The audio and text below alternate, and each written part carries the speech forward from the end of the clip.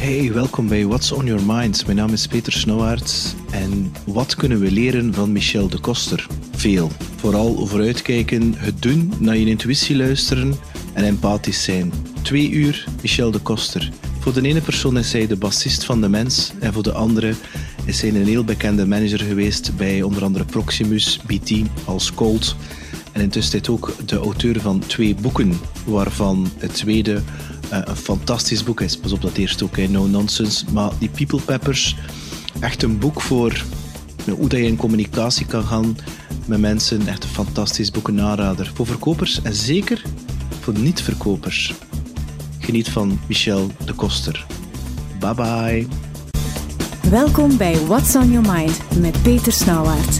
Elke week vertelt een gast over zijn of haar verhaal. En dat verhaal kan jou inspireren om je leven in handen te nemen. Alleen niet meer positieve. Ik heb meer reactie op de eerste. Op de tweede is altijd moeilijk, zoals de tweede plaat. Hè. Maar ja, dat is moeilijk. De tweede plaat is altijd minder goed dan de eerste. Maar ik heb toch... Ja, ik doe nu in coaching, ik pas niet anders dan dat toe. En zo, Want dingen. ik moet zeggen...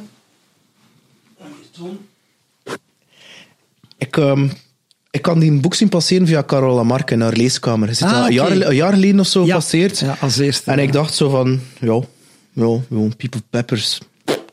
Ja. Allee, ik dacht van, People Peppers.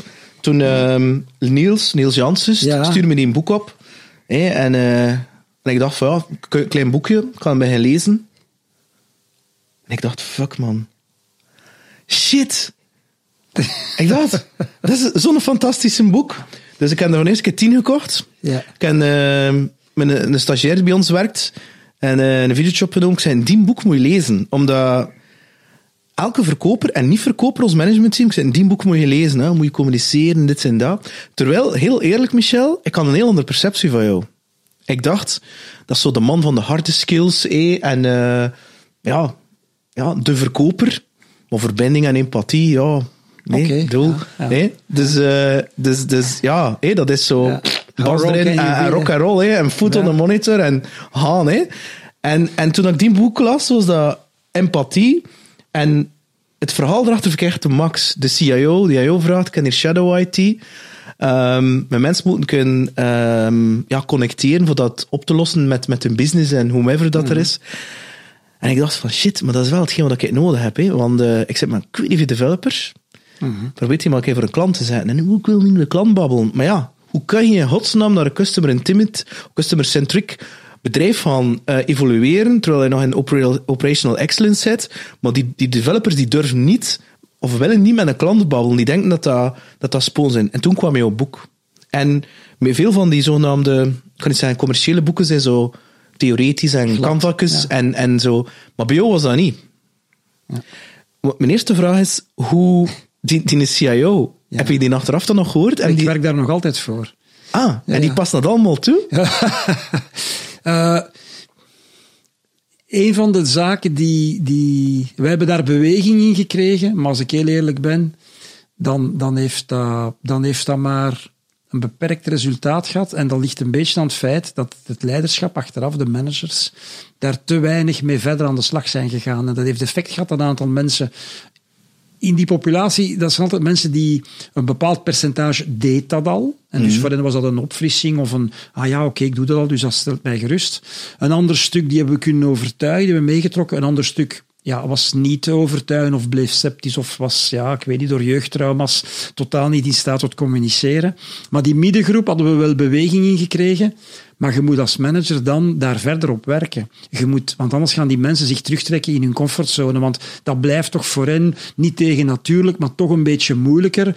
En de mens is een beetje lui. Hè? Dus die gaat zich op een bepaald moment, als je daar niet als baas achter zit en dan niet cultiveert en dat ook niet in teamwork. En dus ik denk wel dat ik blijf daar nog altijd voor werken. Dus ik werk met een aantal van die managers. Dus wij blijven dat thema aansnijden. Maar dat is werken, hè. Dat is niet... Dat is gedragsverandering. Voor veel mensen is dat onnatuurlijk zo. Ja. Terwijl dat eigenlijk contradictorisch is, want ik zeg altijd, als je vrienden hebt gemaakt... Nu, er zijn mensen die geen vrienden hebben, dat bestaat ook echt loners, hè. En die plegen dan aanslagen, maar die Ja, zo is dat. Hè, ja. Maar dus een normale mens heeft wel een vriendenkring, dus is er toch in geslaagd op een bepaald moment een vriendin of een vriend of sympathie te wekken. Ik zeg, die techniek, wat dat je daar gebruikt hebt, onbewust, dat is het eerste wat ik je voorstel om te doen in het bedrijfsleven. Ja, kijk, nu ik zeggen, die boek dat je lief hebt, is eigenlijk wel de Moet je een boek lezen. Ja, maar nu hebben ze Tinder blijkbaar om een lief te zoeken. Hè. Dus dat is ja, ik geloof daarin en ik probeer dat gewoon... Weet je, als ze snappen dat voor een stuk... wat er dikwijls speelt, is dat zijn heel inhoudelijke mensen. Hè? Dus die vinden ons, als ik voor ons mag spreken als commercieel, die vinden ons glad en wij zijn opportunistisch en wij proberen zo te... Terwijl zij zeggen, ja, maar de inhoud is absoluut belangrijk. Wij verkopen geen onzin als sales. Wij kennen ons product of onze diensten. Maar als je dat combineert met het feit dat ze je een sympathieke vinden en dat je luistert, ja, dan... zo... Ik zeg, voor ons is dat natuurlijk. Wij winnen door charme, door interesse. Connecteren, ja. Dus je hebt dat ook, je moet dat gewoon doen. Dus de combinatie van de twee. En als ze dan snappen dat die een truc erin zit, ja, dan gaan ze dat doen. Dat geldt ook voor leiderschap. Hè. En kom even terug op uw inleiding. Ja, je zei wie dat je zei. Ik kan ook hard uit de hoek komen, hoor. Met medewerkers vroeger, als het niet goed was. Maar hard uit de hoek komen is gewoon zeggen de dingen waar het op staat. En vandaag als coach doe ik eigenlijk niks anders. Ik zeg meestal de dingen die de baas eigenlijk had moeten zeggen. En ik zeg dan gewoon... Ik zeg dikwijls, dat is een slagzin, je weet wat ik nu ga zeggen. Ja, ik weet. Ik zeg oké. Dan zijn we uitgepraat. Ja, maar ik vermoed wel dat je het gaat zijn op een manier die, misschien tegenover vroeger, waarbij dat je echt wel die mens het beste er wil uithalen. Wordt er ook voor betaald eigenlijk, hè? Voor die spiegel voortoon? Ik heb die twee, eerlijk gezegd, ik moest stoppen met dat stopwoord, eerlijk gezegd, want ik ben altijd eerlijk. Klinkt bij uit de West-Vlaming. Meestal toch.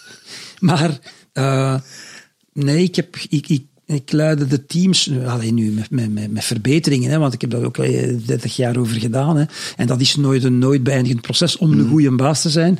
Maar dat ging toch altijd over gewoon zeggen de dingen waar ze op staan. Goed of slecht.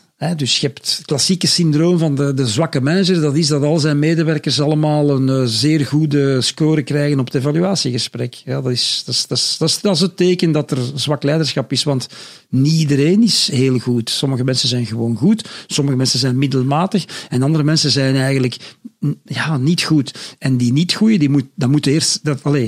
als je dat daar niet tegen zegt, maar je zegt, ja, je bent goed, terwijl je niet goed bent, dan al verkeerd beeld. Ja, maar nu heb je bij mij wel een puntje geraakt, een themaatje geraakt. Oké. Wanneer je werft iemand aan en na een bepaalde tijd, ik heb het nu niet over sales alleen, ik heb het in het algemeen gesteld, hè. En na verloop van tijd zie je bijvoorbeeld qua communicatiestijl naar klanten toe, het is toch dat niet, en het is net over de sloot. En wanneer... Ja, je moet dat natuurlijk vertellen, je hebt dat in gesprekken, maar hoe ver ga je dat dan in? Ga je die te laten coachen en al van die toestanden? Ja. Ik ben daar redelijk zwart-wit in. En ik denk van not an A-player, volgende, bij wijze van spreken. Er zijn er veel dimensies aan. Hè. We gaan eerst terug, rewind. Er wordt veel te weinig tijd. Ik heb een principe en dat is fire fast en hire slow.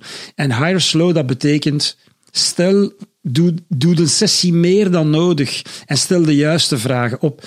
De meeste vragen gaat uw kandidaat ja op antwoorden. Hebben ze het goed in talen? Ja, wel check het zo.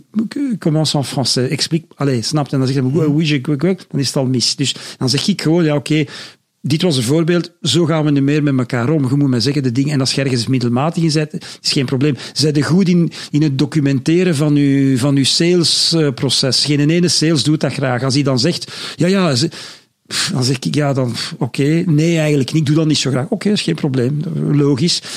Dus eerst toch echt gaan peilen zo, en verder doorvragen. Ik werk voor SAP, daar doen we rollenspellen. Ja. Wel, het werkt. Dat is zeer goed. De klotige aankoper.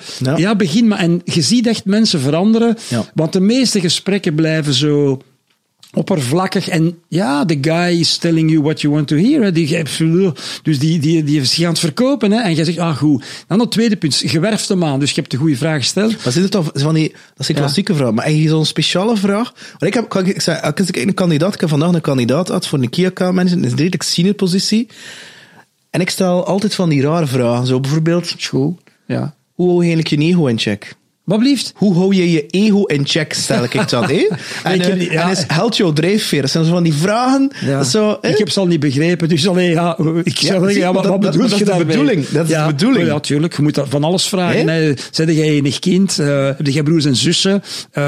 Wat doe je in de weekend? En dan zeg je, is dat belangrijk? Dat is zeer belangrijk. Ik heb zelfs iemand gehad, ik vroeg hem, wat zijn jouw waarden? En die zei, sorry, maar ik moet dat wel voorbereiden. Nu weet je, om de goede sales te zijn, moet je niet noodzakelijk veel waarde hebben. Maar ik vind dat je moet veel vragen. En dan, op het moment dat je iemand aanwerft, of hem nu senior is of junior, moet je zeer kort op de bal spelen. En je moet ook eigenlijk als baas zeer snel duidelijk maken wat je van die persoon verwacht. En dus als je zegt, na een bepaalde periode, dan zeg ik al dat direct zo. En ja, ik heb vandaag 2 gesprekken gehad, zonder te vernoemen met wie en in welke context, maar dat ging ook over bepaalde mensen in het team. En ik zeg, ja, als je wilt gaan voor excellence en je wilt gaan voor beter, dan weet je dat die middelmatigheid die je dan in die persoon hebt, je kunt die compenseren door daar heel veel energie en tijd gaan in te steken. Je kunt die misschien naar goed brengen, net goed. Dat is uw keuze die je maakt om dat te doen en dat is ook prima. Maar je gaat altijd met dat ballast blijven zitten. Je gaat met iemand... Ja, dus stel dat je die persoon toch de hard way zou vervangen. En liever dan snel dan laat door iemand die meer lijkt op die andere daar, die zeer goed is en omdat die meer talent heeft en gewoon een beter en harder werkt ook.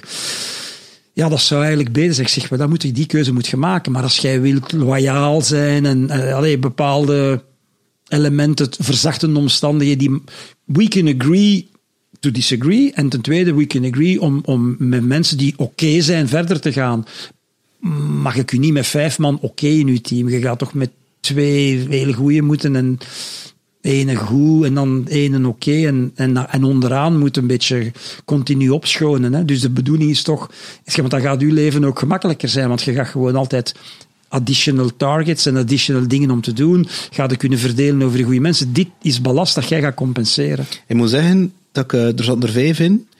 En door er 2 te laten gaan, redelijk snel, is dat een team die van middelmate naar superieur gegaan is. Waarom ook? Omdat dikwijls de anderen die de ballen uit hun broek werken, dat zwak leiderschap zien, die zeggen, ja, en die laat hem zitten, en ja, dat is als je met dat team... Ja, ik geloof in het model waar dat je toch wel op dat vlak redelijk hard eraan werkt. Nu, ik ben wel van mening, je moet het een kans geven.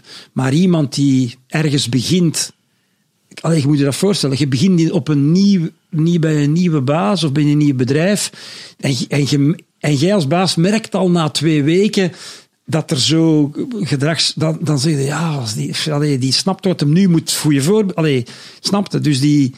Ja, niet blijven nawerken op een offerte of van die... Nu je kunt al de goede vragen stellen. Het rationele. Ik kan nu een keer iets... We kennen dat op een andere podcast gezien dat je daarover gehad hebt. Iets dat ik niet verwacht. Of dat vertel je ook in je boek. En onder andere Frank Maan heeft daar ook over gesproken. En iedereen babbelt erover. Nu, Jurgen Engels heeft daar ook over gehad. Maar stel je voor, die persoon die tikt de boxes, rationeel, en toch is er iets dat zo in je buik zegt van, er klopt er iets niet. Ja. Ik heb dat zelf gedaan, omdat ik dacht, ik heb een persoon rap nodig op die positie, aangeworven, en een week later, dat was de verkeerde. Wrong. Ja. En hoe sta je tegenover intuïtie in je beslissingsproces? Bij twijfel niet meer doen. Uw intuïtie, ik heb daar heel lang over gedaan om die te duren. Intuïtie is heel vrouwelijke kenmerk. Ja, dat is zo dat de gemeenplaats. Ja. Ja, en ik heb heel lang gezegd, ik voel wel iets dan niet, maar bon, ik tik in de bok, dus we gaan het doen. Als ik nu voel dat het niet goed is, doe ik. Ik heb ook wel wat foute keuzes gemaakt. Hè. En je moet uit die foute keuzes ook leren. En daar was dikwijls de les dat ik het eigenlijk al... Best. Ja, ik had het in de mot, maar ik liet me doen, want ik vond die persoon wel sympathiek vond. Of ja, die had mij op een of andere manier goed ingepakt. En attitude-wise, dus nu cynisme of sarcasme of arrogantie of veel groots... Nee, dat wil ik...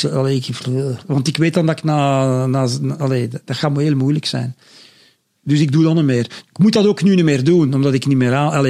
Ik participeer wel in aanwervingsprocessen, allerhande, maar... Dat is iets beter gestructureerd nu. Nu, het verleden in Proximus Belgacom... Mag ik daar iets over zeggen? Ja, maar ik ging eigenlijk vragen van... Ja, had redelijk een deel corporate achtergrond. Ik ben daar uitgestapt, omdat ik in start-up zitten heb. Maar ik kan je eigenlijk nog zien springen naar iets anders. Daar kan ik een hele goede uitleg over geven. Met veel plezier trouwens. Maar eerst... Want het wordt heel populair bij Belgacom. Want toen in de tijd liep ik daar rond bij IBM voor Belgacom. En dat was dan nog Belgacom. En hoort heel veel van de verkopers. En je gebruikt geen PowerPoint. En dat is op de tafel. En dat is vlam op de tram. Dat is plezant, ja. Nu, het is, wat ik daarover wil zeggen, is ik heb nauwelijks 2 jaar bij Belgacom gewerkt. En dan heeft die mij ontslagen. Hè. Dus ik ben ontslagen bij Belgacom. Hè. Bij Belles heeft mij... Ik heb ruzie gemaakt met Belles. En we zijn niet tot een akkoord gekomen. Ik heb gezegd, wel... Was je dat, vond je dat een nederlaag voor jezelf? Ik vond dat heel spijtig om dat bedrijf te verlaten, want dat was een fantastisch bedrijf. Dat is nog altijd een goed bedrijf. Ik vind niet dat dat nog een fantastisch bedrijf is, maar dat is iets anders.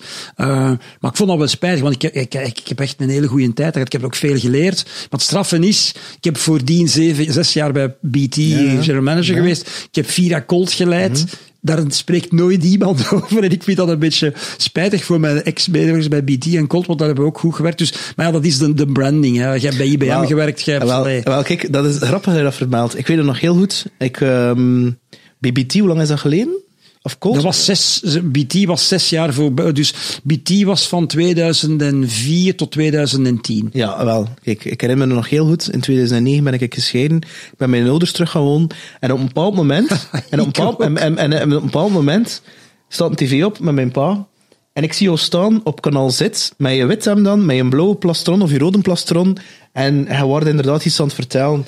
En ik zeg tegen mijn vader... je hoog je nooit dat ik muzikant wou, hè? Maar die mens speelt wel bas bij de mens, hè? Serieus? Ik zeg, maar je kunt ook de 2 doen, hè, pa? En dat is ik nooit vergeten. Natuurlijk, ja, het Belgacom-ding, daar liep je iets meer mee in de kijker dan de BT-ding, omdat Belgacom iets meer nationaler is dan BT. Je moet dat al kennen, terwijl Belgacom is wel iets denk. Maar ik ken je vooral van het BT-ding, omdat je op tv gekomen bent. Ja, ik heb daar heel lang heel veel schroom en heel veel... ik heb dat strikt uit elkaar gehouden, heel lang. Maar ik was daar een beetje bang voor. Ik wou niet dat... ik weet dat niet. Ben je niet serieus genomen zou worden? Nee, maar ja, ik heb ook een beetje... ik heb 2 jaar in het leger ook gezeten. Hè. Ik ben nogal... Ja, moet ik dat zeggen? Ik was nogal... ik zoek het juiste woord. Bescheten. Ik was wel professioneel. Ik was nog de serieuze mensen met mijn vak bezig. Hè. En ik vond... Dat een heeft met dan niks te maken. Tot ik bij BT... Dat de mensen mij dat eigenlijk... Dat ik merkte... Dat mensen dat eigenlijk wel tof vonden. Niet zozeer de bazen, maar dat is ook gekenterd. Zelfs de Belles heeft in zijn afscheidsrede, toen ik vertrok, maar ik heb een afscheidsdiner gekregen, als een van de enigen, dus ik was ontslagen, maar bon soit. Hij heeft dat wel gedaan en toen heeft hij daar wel een allusie op gemaakt, waar ik op dat moment zelf niet van... Een allusie op het feit dat je in een band speelt? Ja, en dat hij dat eigenlijk heel goed vond. Oh? Ja, en wij dachten allemaal dat hem cynisch bezig was. Dus ik heb heel lang gedacht dat dat cynisch was.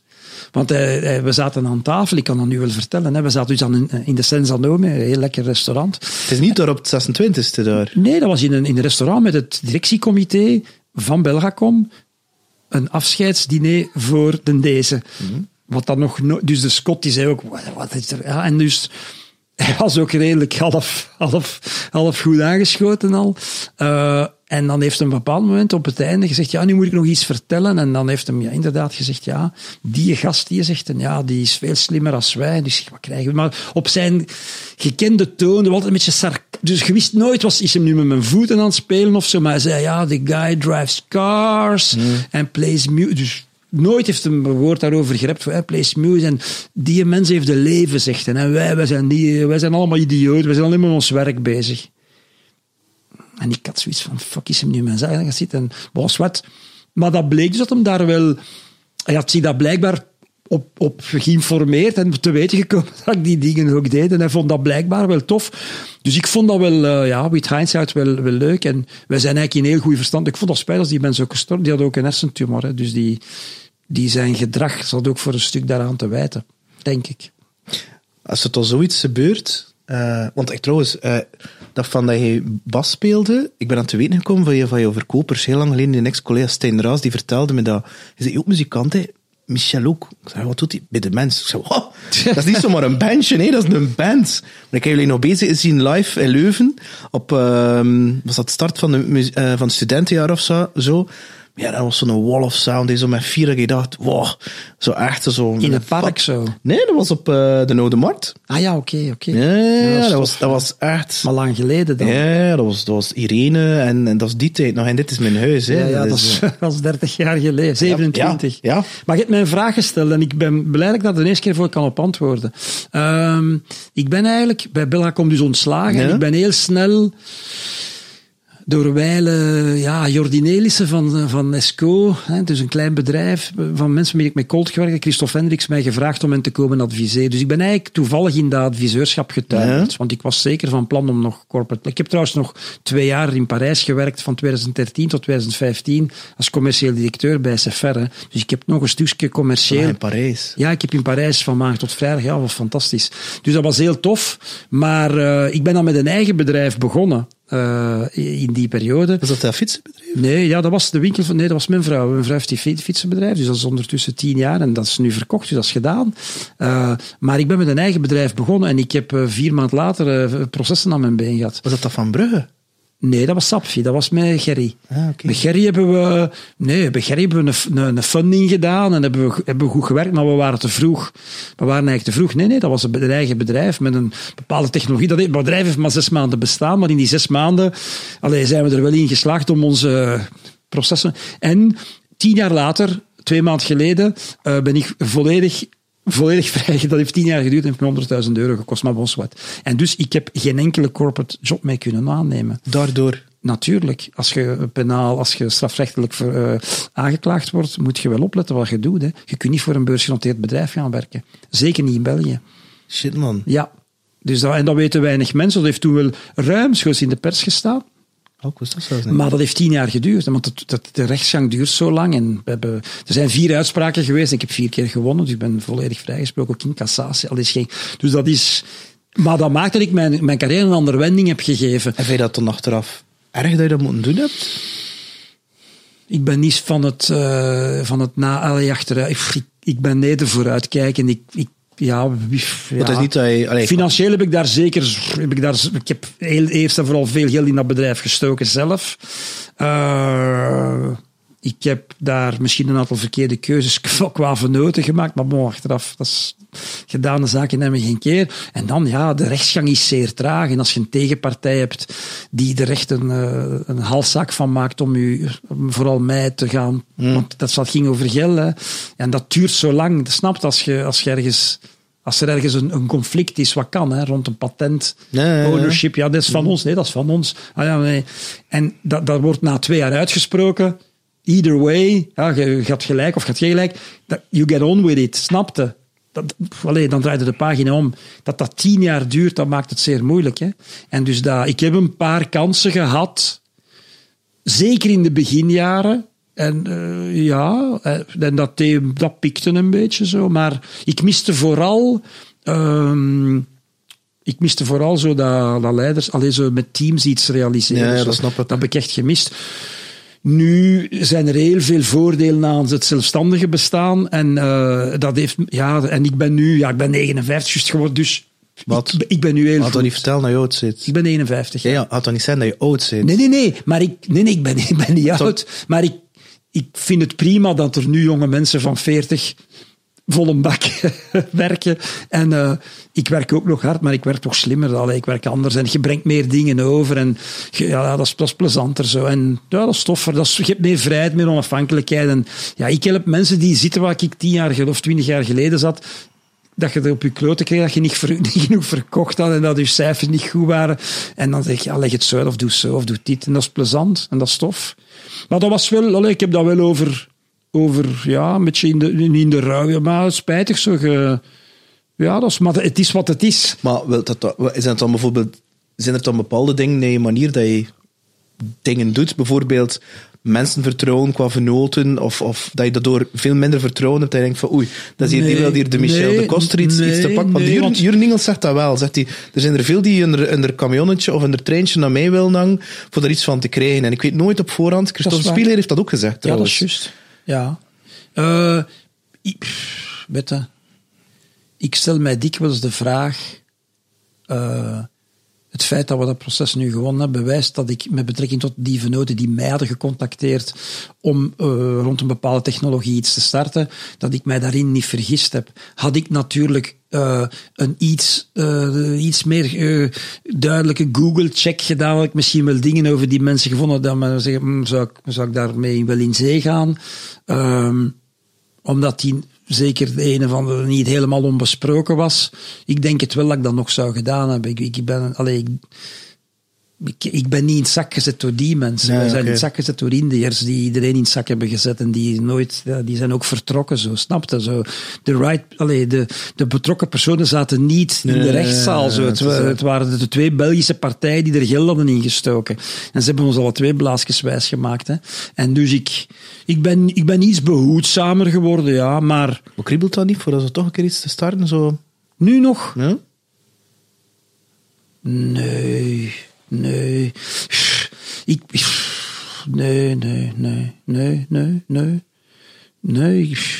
life is short. Ik heb mijn vader op zijn 61ste verloren. Ik ben 59, dus... Ben je daarmee bezig? Zei hij nu zoiets... Niet bewust, nee, maar hij was zoiets van... Want dat komt wel in een ander stuk dat ik gezien heb, dat je op een bepaald moment vermeld hebt dat je vroeger... Maar dat zelf kan heel goed mee identificeren dat je prioriteit misschien een beetje verkeerd stond. Kwestie van tijdsbesteding. Tuurlijk. Want dat kreeg ik door in je eerste boek. Je deed alles dat ik denk, ik doe ook veel. Maar is het dan nooit de prijs dat je betaalt? Thuis, relaties, kinderen, dat je niet ziet opruimen? Tuurlijk. En ik denk dat je alleen maar een goed boek over tijdsbesteding kunt schrijven als je zelf er niet begint eerst echt mee omgegaan bent. Hè. En ja, tijd dat is uw schaarste goed. Dat is ook een cliché en zo. Dat is zoals het cliché, people are most important assets. En ze doen er veel te weinig mee. Dus ik zeg altijd, maar clichés zijn wel, it's the truth. Dat is waar. En nu, de eindige, Jurgen zegt wel dat wij onsterfelijk gaan worden. Hè. Jurgen heeft dat geschreven. Voor mij hoeft dat niet. Hij gelooft dat. Maar nee, de eindige... Ja, ik denk dat vroegtijdig overlijden van mijn vader heeft wel mij doen inzien, dat er een zekere... we zijn sterfelijk, hè, en dus je moet... Ik beklaag mij absoluut niet het parcours. Ik heb geen enkele schuld ik heb een mooi parcours. Heb ik daar alles uitgehaald? Dat weet ik niet. Ik heb daar veel uitgehaald. En moest je de Michel zien, waar je zit in Leuven of in Gent of in Antwerpen? VUB, Brussel. Absoluut. Het is dat het begonnen is. Met de mensen ook. Nee, dat is met Employees begonnen. Okay. Ik heb met Employees daar gespeeld, ja. Okay. Daar heb ik... Ja, ik was met de mens al bezig, maar ik heb al 4 jaar in Frankrijk gewoond. Hè. Dus ik ben pas teruggekomen als ik bijna 30 was. En dan pas ben ik met Frank begonnen. Hè. Oké. Ja, 25. Ja, als ik moet de tijd... Ik ben naar Parijs geweest. Mijn zoon is in Parijs geboren, 1990. Ja, 19. Dus Maxime is daar geboren. En dan zijn wij teruggekomen. En in die periode, 90, is VTM, commerciële muziek en tv. En dus ik ben teruggekomen en ik heb tegen Frank gezegd, als die dat allemaal kunnen wij kunnen dat toch ook? Serieus? We moeten nu iets met de muziek doen. En dan zijn wij met ons 2 nummers beginnen maken. Hè. En dat was het Irene en hier komt... en dat was de eerste plaats, ja. Dus dan waren wij waren al Europees, hè. Wij waren niet meer... Ja, we spelen al van ons 18 samen, maar het is pas na Parijs dat ik terugkwam en ik zei, wat is hier gebeurd zo?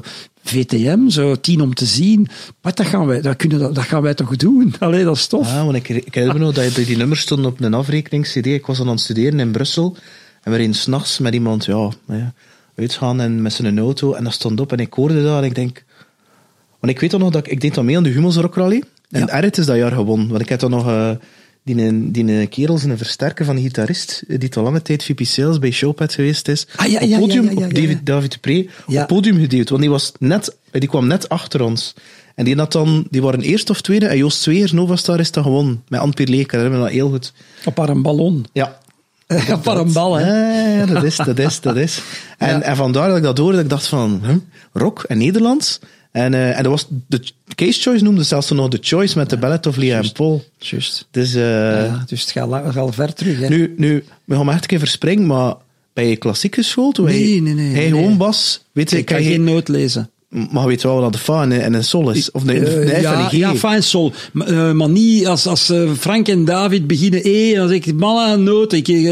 Nee, maar als ze zeggen, ik speel hier A mineur, E, C, G, je ziet toch die grippen, dan weet je wel, oké. Ik hoor dat, hè. Ik hoor dat snel en dan speel ik mee. Hè. Dus ja, ik heb geen natuurlijk gehoor, maar ik hoor wat vals is, dus ik weet waar het staat en ik heb heel veel geoefend. Ik heb op mijn 17 mijn bas gekocht en ik heb jaren op mijn kamer mijn cassette. Die 17e? Ja. Dat is nog redelijk laat. Dat is heel laat, ja. Het was echt bas, het was de eerste, zo de typische, wat veel bassisten zijn zo mislukte gitaristen. Nee, ik heb een bas gaan halen, ik was fan van de Stranglers en Jean-Jacques Brunel, dat was mijn idool. En ik heb al die zijn partijen beginnen naspelen met heel veel bloed. En dat was mijn moeder, om 1 uur 's nachts kwam zeggen, Vanke, kun je alsjeblieft ons laten slapen, want... Ik had ook geen versterker in het begin. Hè, dus ik ging dus, dat was waarschijnlijk zo'n Squire kunnen of zoiets? Ja, nee, ik had een Fairmont bas en ik zette die een body op mijn stoel. Ah, oké. En dat trilde het dan. En dat resoneerde, dus dat gaf mij zo'n beetje, bijna een beetje dingen. En dan mijn cassette, zo, en spelen en oefenen. En ja, ik kon redelijk snel, vond ik, dat meedoen. Zo. Maar speel met plektrum, hè? Ja, alleen plektrum. En alleen downstroke. En niet roeren, hè. Nee, alles down. Ja. Hij speelt ook heel dicht bij je brug, heb je gezien, alles hè? naar beneden, en bij de brug, hè, dat is zo... Ja, dat moet... En is dat dan Ampeg SVT toestaan? Nee, ik ben niet echt, dat heb ik gehad, maar of Trace Elliot ik ben geen muzikant, dus materiaal en zo, daar ken ik geen ballen van. Ik heb een paar pedalletjes en zo, ik heb Ampeg gehad, maar ik laat me altijd adviseren door de beste geluidsman van België, Bert van Rooij. En dus nu heb ik een Mesa Boogie. Ja, Mesa Boogie spel zo. Ja. En is dat dan op 10? Zeg je de oldschool als op 10? Of is dat dan met in-ear monitoring? Of wat is het? Nee, we hebben wij nooit gebruikt. We hebben nooit nu is dat zo de standaard. Nee, in-ears, dat gebruiken wij niet. Wij zijn wat dat betreft... Ook Frank niet? Nee. En we zijn ook niet doof, dus wij gebruiken geen in-ears. Nee. Mag wel bonken. Dat moet gaan, hè, maar ja, ik was mijn treble op en mijn mid dicht. Ik heb hoog en laag, maar geen mid. Ik hou niet van mid. Maar een reeltje volume naar de drums, vermoed ik. Ja, met Dirk, ja. En dan de gitaar erop. Ja. En dan alles naar beneden en een redelijk vettige, goede en dan goed duwen. Ik heb goestie om te spelen. Ja, voilà. Dus dat is plezant. Omdat we daar niet over babbelen. Ja, ik mis dat.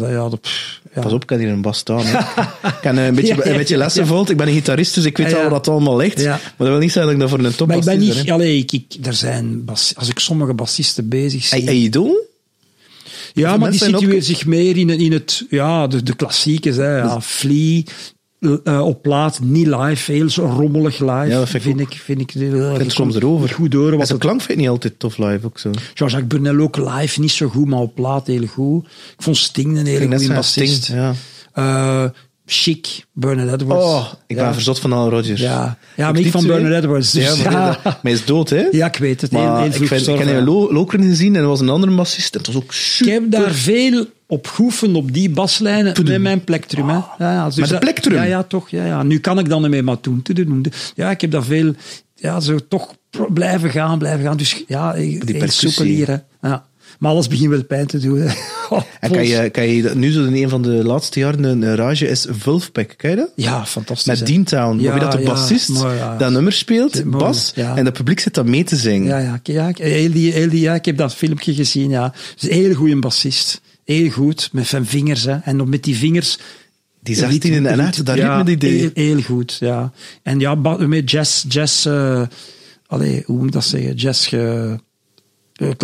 Jazzopleiding gaat maar ziet dat, die gasten. Alles is even mineur 7 en 9 en wat is het? Hè? Maar ik ben niet zo voor virtuositeit, ik ben meer voor klank en voor gevoel. Ik ook. Voor mij, muziek moet ik dat gaan zeggen? Pas op, ik heb al lange tijd bij IBM zat, zei ik dan, ik ga een MBA studeren, mocht dat dan doen, en dat zei me niks.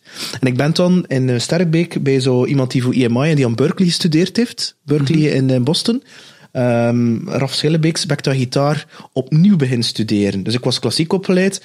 En ja, die mens doet die jazz, maar ook pop. En die speelde voor Céla en wat is dat er al? En echt van de ritme opnieuw begonnen en al. En alles geleerd.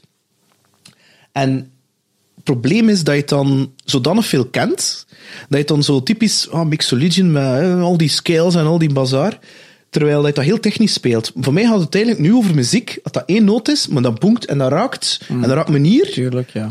En dat ik in een band zie waarbij dat totaal meer is dan de som van de onderliggende delen. Ja. En als dat dan Bon Jovi is, of liever dan het maakt me niet uit wat dat is. Maar als Bon Jovi, ja, dat is maar goed. Snap wat je bedoelt. Wat ziet dat soms van die pro's? En soms heb ik het gevoel, you're doing a job. Je doet dat voor het geld en ik hoor dat. Ja. Terwijl ik dan liever een band heb die dat misschien ietsje minder perfect is. Ik denk dat sommigen dat echt voor de job doen, ja, sommigen. Maar ja, dat is met de iPad erbij. Wij hebben soms ook van die vervangers. Hè. Welke nummers zijn dat? Hup. Ik kan ook gaan vervangen, maar dat is wel voet op de monitors. David bij ons is klassiek geschoold, is ook absoluut gehoor. En dus, dat is waar wat je zegt. Soms met Frank is ook redelijk... Frank is ondertussen... Frank weet echt wel... en soms zijn ze tegen elkaar bezig, zo, trio. En dan zeg ik tegen Jan Zoorse, bezig, professor. Ik vind dat je toch altijd... Ja, je moet een beetje durven proberen dingen zo. En raar... En ik doe dus dat dikwijls doen, gewoon. Maar dat is dan bijna een loterij. Hè, dat ik zeg zo... En dan zo, dat gaat niet. Ik zeg, nee, dat hoor ik ook dat dat niet gaat. Maar dat gaat misschien wel. En dus dat maakt dat je dan zo een beetje een combinatie van de twee hebt. Ja, maar moet dat ook hebben. Omdat, ik eraf ook, ik zei, hoe schreef ik dan nummers? Ja, dat zo en zo en zo. Maar soms is het gewoon letterlijk de vingers zetten. Ja. En nummers, ja, bij de mens is dat dikwijls dat de nummers beginnen pas te leven als die een tekst daarbij komt. Als Frank daar een zanglijn op zet. Want wij maken dikwijls... En Frank zegt, en dat heeft hem gelijk in, zegt, ja, dat is een riff. Ja, dat is typisch. Hè? Dat is een riff, zo, dat is geen nummer. Ja. Nee, chef, dat weten we, maar maak jij er dan een nummer van? Hè? Daarvoor krijg jij sabam, hè? Maak er dan een nummer van, voilà. Maar zonder de riff geen nummer. Snap je? En is Frank dan de muzikale manager in? Ja, toch wel. Samen, vroeger was dat beter, alleen gemakkelijker, want dan waren we met 3. Ja. En dus dat was de perfecte democratie. Dus dat was ofwel Frank en ik tegen Dirk, ofwel Dirk en ik tegen Frank. En dat was toch echt wel... Maar dus dat was toen al... En terecht ook. Hè. Ik bedoel, eer dan weer toe komt. Nu met David, dat wringt nooit. Maar af en toe zijn er daar... Ja, over nummers, gediscuteerd. Ja, nee, we moeten nog een strofe... Nee, er moet geen strofe bij. Dat moet korter. Dat duurt te lang. En... Maar we geraken er altijd uit. En zijn er voor jou gelijkenissen tussen een rockband en een teamlijn in een bedrijf? Weinig. Ja, ik vind dat wel dat er dat ding... Daar zitten natuurlijk gelijkenissen tussen. Daar moeten knopen doorgehaakt worden. Er moet ook een beetje egootjes en... Ja... Ja. Want als het team van een bedrijf echt goed kan samenwerken, dan kun je toch ook high performance toestaan. Ja, zeker. Maar dat je het ook als band. Als er iets niet klopt in die schakel, voelt dat toch? Ja, maar het probleem van muziek is wel dat is iets meer gevoelsmatig. In het bedrijfsleven, dat gaat veel over, dat gaat toch over deals binnenhalen en over cijfers werken. Dat is ook wel gevoel, maar dat is toch... Muziek is altijd die component van de culturele... spelen we dit graag zo, zie je? We hebben discussies bij de mens een tijd gehad over richtingen en zo, en ja, dat zijn... En jullie hits, heb je dan zo'n periode gehad, we willen de hits niet meer spelen, of we moeten in een compleet andere jasje spelen? Ja, daar hebben we veel discussies over gehad, en nu zijn we daar helemaal uit. We spelen de nummers zoals ze waren, en zoals de mensen ze willen horen. Finally. Ja, maar we hebben daar ook... Ja, er bestaan ook geen boeken over hoe dat je het moet doen. Dus dan gooien we die in een ander sausje en uren op aan het werken. En nu spelen... Ja, people want to hear de songs. En met de gitaarsolo zoals ze was. En wij zeggen dan, dat is toch nostalgie. En maar dat is het zo. En ja, dat doet pijn dat de nieuwe nummers... Ja, dat mensen altijd op die oude terugvallen. En er hebben ook nieuwe nummers gemaakt. Ja, wat kun je eraan doen? Als Kees Choice speelt, moeten ze ook dingen horen. Hè? Ja. Doen we het daar hadden Addict en al. Ik ben Peter Frampton. Ik ben een fan van Peter Frampton trouwens. Comes Live. Fantastisch. Ja, voilà. Dus... dat vind ik... En ja, ik ben hem gaan kijken in de Koningin-Elisabethzaal en bij het tweede stuk ben ik weggegaan. Is dat? Ja, omdat het eerste stuk was zijn plaat en het tweede stuk waren zijn nieuwe nummers. Ja. En ik had het gehoord. Dus ik had dat bij Toto. Toto speelde... Toto. Die speelde al zo'n korte stukjes. Nee, ik wil die hits horen. En ze speelde dan al zo van die jam-muziek dat ik dacht... en Steve Lukather stond het dan... Ja, de wees van spreken te masturberen. Oh nee! En al die chorus en die lijn. Nee, ik wil die pure nummers horen. Ja. En ik wil die oude nummers horen. Nee, we zijn daaruit. We spelen de oude nummers en we spelen die mee. Het is wat de mensen willen horen. Nu, de bands bestaan, wat is 30 jaar? Wij gaan proberen volgend jaar iets speciaal te doen rond 30 jaar de mens, ja. Wat is, ik heb al in veel bands gespeeld, veel splits meegemaakt. Wat is het succes? We hebben nooit... Wat is de recipe? Ik denk dat van alles is. Is dat elkaar loslaten? Is dat... We hebben in het begin, dat herinner ik mij, maar dat zegt Frank, maar wij hebben toch niet... Dus ja, we hebben in het begin toch wel... jij vond dat niet. Ik zeg maar, omdat wij ingebonden hebben. Maar in het begin hebben wij... Ja, was dat soms een beetje wringen rond bepaalde keuzes. Maar dat is heel in het begin. Maar de recipes... Of hoe werd jullie... jullie hebben dan waarschijnlijk perioden dat jullie veel repeteren en optreden. En je hebt dan een periode dat je elkaar niet hoort of zo? Of hoe werd dat dan? Ja, wij zijn niet echt wat dat betreft... Dirk en Frank, dat zijn echt wel boezemvrienden. Frank, dat is meer een broer. Hè. Dat is... ik ben blij als ik hem terugzie. Dus als je muziek speelt, zie je elkaar, maar als je muziek speelt... Weinig. Dat is typisch, hè? En Frank en Dirk wel, hè? Dus die zien elkaar wel... maar dat is altijd wel muziekgebonden, een keer naar een concert gaan of zo. David, die heeft heel veel werk. Maar... Ja, wij hebben met periodes zo, dan repeteren wij veel en dan dat is plezant ook. En die studio, dat is altijd tof. Platen opnemen, dat is iets wat ik heel graag doe. Vind je dat leuker dan optreden? Nee. Ik doe het liefste nummers maken. Ja, het creatieproces. Ja, dat vind ik het plezantste zo. Dat alleen als het moment dat het samenkomt zo, en dat je zegt, ja, deze is echt wel top. Of goed, dat vind ik tof. In de studio, dat is wel plezant zo om mijn stukken te gaan inspelen en dan een beetje... Maar zij hebben daar veel meer geduld voor. En is dat met clicktracks en al, of is dat de old way? Is dat zo eerst de drum? Nee, met clicktracks. Ja, we hebben alles geprobeerd. We hebben soms alles tegelijk en dan de klassieke dingen en met veel lagen en weinig. Ja. We've been through all the question. Ja, moeten we laagjes of geen laagjes? En ja, ik vind de producer wel. We hebben veel platen ook op het einde zelf geproduceerd, voor een groot stuk. Met een technieker, ja, toch wel. En ja, David is een producer. Frank heeft ook platen geproduceerd, dus ze kunnen dat wel. Jans, Dirk kan ook redelijk goed met Pro Tools en wat is Logic overweg. Dus ze doen al die dingen. Ja. Dus Frank en Dirk zijn nu nummers aan het in elkaar flansen. Hè. En hij zelf nooit de ambitie had voor zelf muziek te schrijven? Ja, ik heb dat gedaan. Ja. Ik ben blij dat je mij die vraag stelt. Ik heb dat in het begin van de lockdown heb ik daar een poging toe gedaan. En hoe je dat dan echt met een basgitaar? Nee. Dat is eigenlijk op GarageBand. Ja, ik ook dat ook als een met zo'n MIDI-controller. Ja, dingen beginnen maken. En dat werd goed, hè, dat ding? Je kunt dat toch veel heel goed. En natuurlijk, je kunt... En die drums en al die daarin zijn. Ja, dat zijn. is allemaal fantastisch. Hè. Je kunt en dat quantizen zelfs. Je kunt veel dingen doen. Ik heb dat dan ook op een bepaald moment aan Frank laten horen. En zijn zin was eigenlijk... Het is goed, maar het is niet goed genoeg. Dus, en ik was een beetje in mijn gat gebeten. En dan heb ik gezegd, oké. Maar ik ben een fan van Underworld. Hè. Dus ik ben een...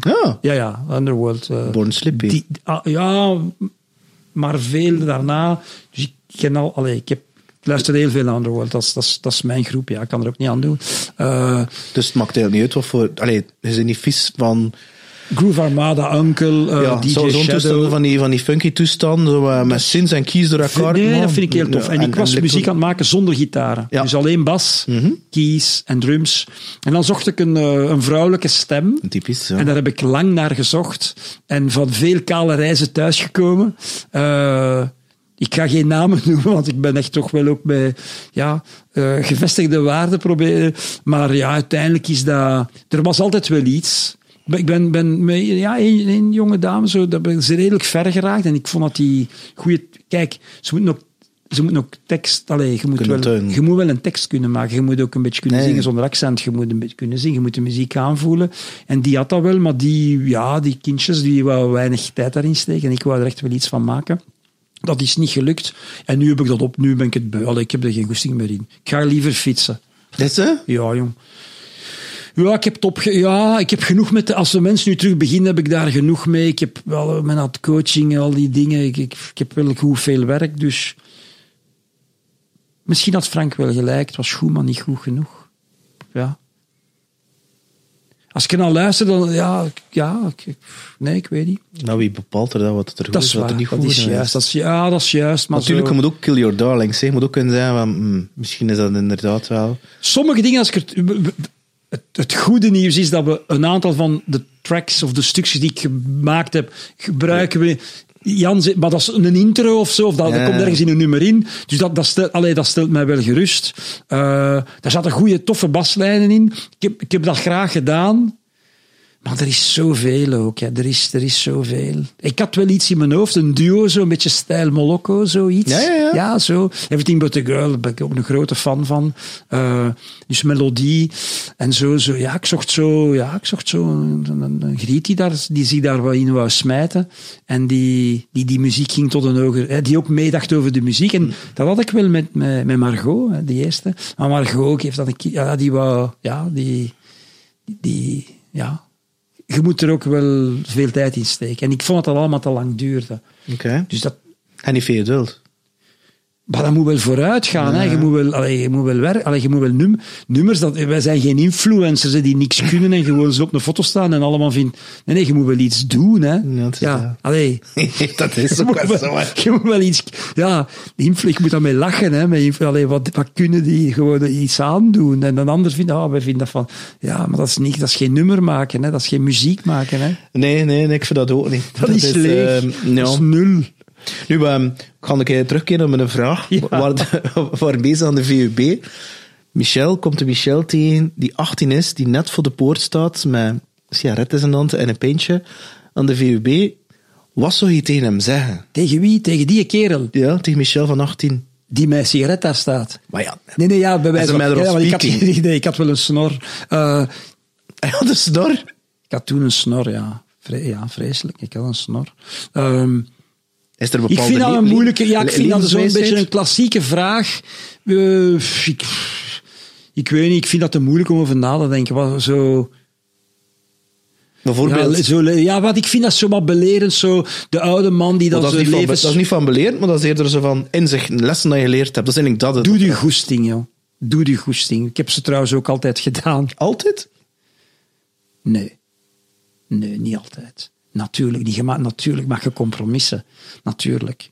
Je hebt niet tegen die ambetante klant die je tegenkwam gezegd, doe bakkes. Natuurlijk. Je hebt gezegd, wat kan ik u van dienst zijn? En hem opschrijven, maar ja... Nu, in hart en nieren zijn we wel een verkoper, hè? Ja, waarom niet? Ja, ik heb redelijk lang gevochten tegen dat Beel, want... als ik Duco tegenkom, en zie ik met wie ik nu werk, dan zeg ik, hier de sales. Ik zeg, Duco, ik kan ook wel een pijn lezen ondertussen. Hè. Ik vind dat... Nee, je bent gewoon een sales, jongen, zegt hij dat. Frank Mann heeft me dat ook lang doorgestoten. En ik zei, ik wil meer dan dat. Peter, dat is je sterkte. Ja, voilà. Dus het winnen van zieltjes of mensen over... Bedrijven bouwen, laat het dan mee zijn.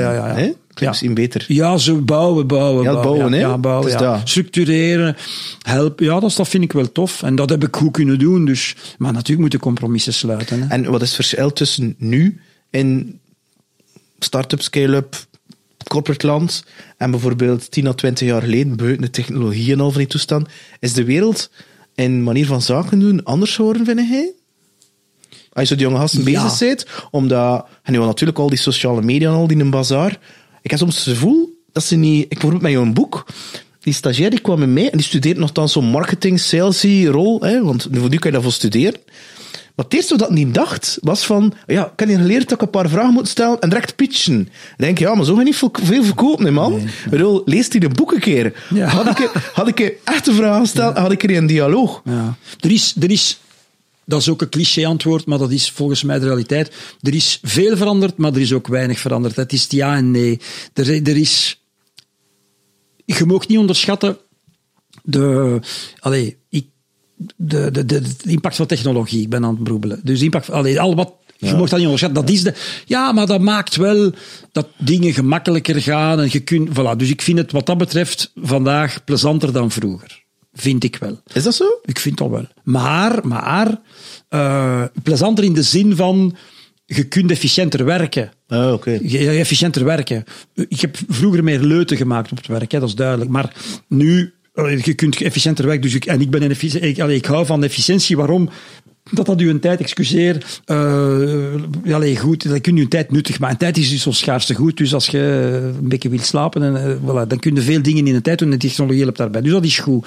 Maar wat dan niet veranderd is, en wat dat inderdaad, waar ik jou gelijk in geef, dat is... omdat alles nu meer op technologie is, denken de slimme jongens en meisjes die iets gemaakt hebben, dat de halve wereld daarop staat te wachten. Mm-hmm. En die zeggen, dat is zo geniaal. En nee, je moet je moet segmenteren, je moet een beetje nadenken aan wie gaan we dat verkopen. En dat is eigenlijk nog altijd niet veranderd. En dat zelfs, ik vind dat erger. Dus ik vind het spijtig dat de metier van commercieel... Dat het nog erger is. Ik vind dat de métier van commerciële mensen in veel bedrijven, en die vooral technologisch getint zijn, dat onderschat wordt en een beetje met dédain bekeken. Ja. En dat vind ik spijtig, want het is goed dat er slimme mensen zijn die kunnen dingen programmeren en in elkaar steken, dat is allemaal goed. Maar ik vind het ook belangrijk dat er mensen zijn die verkopen zichzelf niet, die het kunnen uitleggen en die projecten kunnen in elkaar boksen. Het is een combinatie van de twee. En veel technologiebedrijven die denken, dat is sales als gewoon een proces, jong. Zo, dat is een proces. Dat is toch de grootste bullshit. Daar zit een stuk proces in. Natuurlijk zit er een stuk proces in. En een stuk kwantiteit, maar vooral empathie. Hè, maar het is niet omdat je het proces volgt dat je een deal gaat hebben. Nee, de twee is heel sterk. Als je...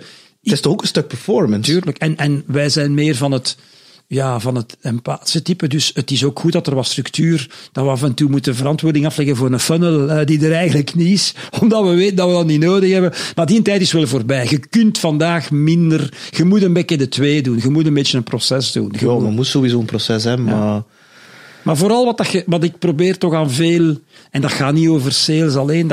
Want uiteindelijk, het salesproces, ook intern... Hè, dat is ook een salesproces. Hè. Je moet ook intern en ik noem dat durven uw telefoon nemen. Hè. Durven uw telefoon pakken. Ja. Met die mails en die Slack en die chat. Maar dat is allemaal verdediging om niet die vraag te moeten stellen zoals vroeger aan een griet op een fuif wilde met mij dansen. Je gaat rond, maar je laat iets vallen. En, nee, nu, je moet gewoon gaan. Dat is prospectie. Gewoon de deur open en zeggen, goeiedag, ik ben Michel en mag ik daar iets over spreken? En dus gaan mensen, maar ik ga eerst een mailtje sturen of we gaan... Ja, ze hebben mijn post leuk gevonden. Oké, goed. Ja, maar kijk, ik zeg, wat gaat daar nu mee doen? Ik zeg, schrijf me dan aan. U vindt mijn post leuk, kunnen we eens daarover spreken? Maar dat durf ik niet. Waarom doen? Is zo? Is dat zo'n ding dat je tegenkomt? Maar er is te weinig prospectie. En dus door te weinig prospectie is er te weinig funnel en is er te weinig dingen. En zitten we in die... Nu, gaan we niet alleen met sales bezig. Nee, dat ik dacht. Maar raad je het dan aan zo voor weer cold calling te gaan doen en dergelijke? En de meeste zijn Nee, ik raad aan om een combinatie te doen. Maar ik moet ook nog prospecteren. Hè. Als iemand mij belt en zegt, kende jij... Maar je hebt toch een netwerk, hij houdt gewoon eruit, je hebt toch dat netwerk ook een stuk. Maar, hij zegt toch altijd bezig, ik heb nu een opportuniteit. Maar ik heb wekelijks nog calls met mensen die ik zelf benader, die ik zeg, kunnen we... ik investeer ook in dat netwerk. En dat is een van de eerste hoofdstukken. Je moet die eerste stap nog altijd zetten. Pas je dat ook toe, die lijst met die 1, 2, 3 of dat 1, 2, 3 van je netwerkkanaal? Want ik moet zeggen, dat ging bij mij wel heel ver. Ik van, zo denk ik. Ik wou daar vooral het beeld creëren bij de mensen dat iets is, dat je daar best over nadenkt. Ja, maar dat je daar structuur in brengt en je moet daarmee bezig zijn. Nu, ik ben zeker... Ik word dikwijls naar die commerciële kant geduwd. Hè? En dan trek ik daar marketing bij. Maar ik ben ook veel met structuur van ondernemingen bezig. Hè? Ja, maar je hebt geen HR-directeur bijvoorbeeld. Daar ben ik heel veel mee bezig. Hè? We hebben geen in start-ups. In start-ups. Ja. Zo, we hebben 50 man, maar Geen HR. We hebben nog geen... Nee, als je zeten moet geven, de kleine bedrijven die niet met HR in het begin... Ja, de salarissen zijn betaald en dat... Nee, dat is geen HR. HR is iets anders. Ja, dus dat is een belangrijk onderwerp. Marketing ook. Die zeggen, marketing, weet je wel, dat doen, de sales doen. Dat. Ja, dat vind ik nu een interessante vraag. Is het start-up... Als founder ga ik ervan uit dat je eerst de deal zelf verkoopt. Hè? Maar je hebt er sommigen die denken van... ik heb dat ooit één keer meegemaakt. Van, dan weet nog niet hoe dat moet verkopen. Kun je dat niet verkopen? Dat was niet zo verstandig, maar goed. Maar goed, het is je eerste 10, 20 deals binnengehaald als founder. Product is gevalideerd, is getest. Wat ga je dan eerst aanwerven? Ga je dan eerst een marketeer aanwerven of een sales? Of ga je ze alle twee aanwerven? Goeie vraag, ja. En ik weet het, heb je middelen voor de twee? Ideaal is de twee. Omdat je, als je product hebt, je moet toch ergens een segment... Je moet niet op alles gaan schieten. Dus. Je kunt toch niet verwachten, als er dan in de sales zit, maar betaal je dat, wat gaat die mens doen? Maar de 20 eerste deals, daar is misschien wel een lijn in te trekken van qua segmenteren of qua industrie of zoiets. Ja. En dan kun je daarop verder gaan. Maar je moet toch zeer snel, en dan is de vraag, gaan we nationaal of gaan we internationaal, gaan we dat spelen? Want dat is het voordeel ook tegenover vroeger. Je kunt vandaag, als het over software gaat, over technologie, there are no boundaries. Hè. Vroeger was dat ook nu? Dat was telefooncentraal, dat werd lokaal verkocht. Hè. Zo op die manier. Ja. Dus er is niet alleen software. Hè. Dus nu, ik ken bedrijven die 80% van hun revenue in de States halen en geen ene persoon in de States hebben. Hè. Maar nu kan dat, maar vroeger was dat moeilijker. Hè? Vond ik. Ja. Vroeger moesten wij, ik herinner me ooit bij DCT, Christophe de Spieleer, die had letterlijk we zetten nog een CEO, maar hij was er gaan verkopen, een NetApp, en die zei, not invented here syndrome. Ja. Dat was zo, not a house speed, dat was zo, Belgium, hellhole. En dan heeft hij dan een grijswaard gezet, CEO genoemd, postbus gehoomd, ze dachten dan dat Engels, dat de US-based was. 6 maanden later, Veritas, deal done, hè. Ja, dat is waar, dat is... En nu is dat oké. Maar die marketing, sales, klassieken, hè, ik moet heb je daar zo'n ratio voor, also van 2 marketeers en 3 sales of weet ik veel? Nee, dat was een beetje gezond verstand. Hè. Ik denk dat je... Trouwens, marketing, interessant onderwerp, dat is een heel breed spectrum vandaag. Ja, dat zou wel zijn. Dat is heel breed, hè. Dus dat is productmarketing. Wat moet ons product doen? Hè? Hoe ver gaan we? Ik heb die discussie van morgen gehad. Ja, maar die ding voor die positionering, ik zei, dat is productmarketing wat je nu zegt. Nee, dat is sales, dat is productmarketing. Ja, dat stuk, en dat zijn dan heb je heel het stuk van wat we noemen de traditionele, met COVID, de relationship markt, de vlaggen en wimpels. Oké, allemaal zegt nu, we gaan allemaal streamen. Nee, je moet ook vlaggen en wimpels doen. Je moet met je klanten nog een keer naar een golf gaan of naar de karting of weet ik veel. Dat moeten blijven doen. Dus daar heb je speciale skills, je kunt dat uitbesteden. Dan een heel het stuk de nieuwe marketing. Hè. Wie komt er op onze website? Ja. Volgen we die? Genereren we leads vanuit de... Voilà, hoe is het met onze brand gesteld? Dus dat gaat heel breed. Wat maakt... dat je vandaag, als je dan die eerste verantwoordelijke marketing wil aanwerven, moet je kiezen, wat gaan we pakken? De specialist of een expert? Gaan we een productspecialist of gaan we iemand van een digital pakken? Dus dat is, marketing, dat is geen gemakkelijk onderwerp. Wat ik geleerd heb, en ik werk nu in een half marketingbedrijf, en dat klinkt echt cliché wat ik nu ga zeggen, hè. Dus het een marketingdepartement, maar het dan ook marketeers dat je kan verkopen. Maar die marketeers, of al marketeers in het algemeen, heb ik wel geleerd nu, door daar zo dichtbij te werken, die kunnen wel misschien goed zijn in marketing, maar verkopen zichzelf, er is nog wel nog wat werk aan. Dat is moeilijk, ja. Maar dat geldt voor veel functies intern. Hè. Dat, zoals ik al zei, een sales is iemand die... je moet intern ook jezelf commercieel... je moet je projecten intern ook kunnen verkopen. Hè. Dus iedereen moet een beetje een minimum aan empathie hebben en weten wat gebeurt er hier. Hè? Nu, zonder te willen pigeonholen rond dat sales en marketing, bij de start-ups en skill-ups, zodat je nu gevraagd wordt, dat je er coacht, mentort, whatever. Adviseer, ja. Wat zijn zo de grootste uitdagingen? Is dat nieuwe funding vinden? Is dat die internationaal, nationaal? Is dat die sales? Is dat... Bij Fortino onder andere is dat vooral die internationale dimensie, omdat dat eigenlijk een klassiek patroon is waarbij dat we in de Benelux-bedrijven, SaaS-bedrijven in investeren. En die eigenlijk internationaal willen doen groeien. En dus dat maakt dat je daar vooral met acquisitieproblematieken geconfronteerd wordt van acquisities die we dan... gaan we in een land, gaan we daar een acquisitie doen? Ja, nee. Ja, als er inderdaad interessante mogelijkheden zijn. En dan hoe dat we dat integreren en hoe gaan we dat aansturen. En dat vraagt natuurlijk dat uw oorspronkelijk team, dat opeens... je moet ook wel morgen in Den Haag zijn of volgende week. En je moet die mensen na... Dus, en dan zo veel over levier, wat ik leviers noem in het Frans. Dat is zo... en toen zocht hij het woord. Doorgroeimechanismen. Zo iemand lokaal aanduiden als head-off van het lokale team. Niet een directeur of een bouw, want dan krijgt hij geen ego. Gewoon head-off. Our contact person voor dat stuk sale, dat aansturen. Okay. Want ik heb dat nodig, want ik kan niet in alle landen tegelijk zijn. En dus die mechanismen vinden met die gasten om eigenlijk te zeggen, kijk, je moet een beetje loslaten lokaal. Ja. En je moet een beetje je tijd en energie verdelen. Gemeenschappelijke variabele plannen, daar een beetje op werken. Maar daar flexibel in zijn. Die dingen. Daar ben ik veel mee. Maar dat is omdat Fortino zo'n DNA heeft. Om inderdaad internationaal te gaan groeien. En een Europese speler te maken van dat bedrijf. En dus dat is daar... In andere bedrijven is dat veel klassiek... de vergeten functies, het HR-stuk waar ik over spreek. Al wat dat technologie is, stumpen we bij elkaar. Hè. Dus internal IT... ontwikkeling, was allemaal hetzelfde. Ik zeg, al die hele verschillende... die ene moet zich met ontwikkeling bezighouden, die vindt dat stom om Teams te installeren. Dus geeft dat aan niemand anders. Hè. Dat heeft niks met elkaar. Ik wist zelfs niet dat dan vandaag nog bestond zo'n toestand. Ja, jong. Ja, ik verschiet daarvan.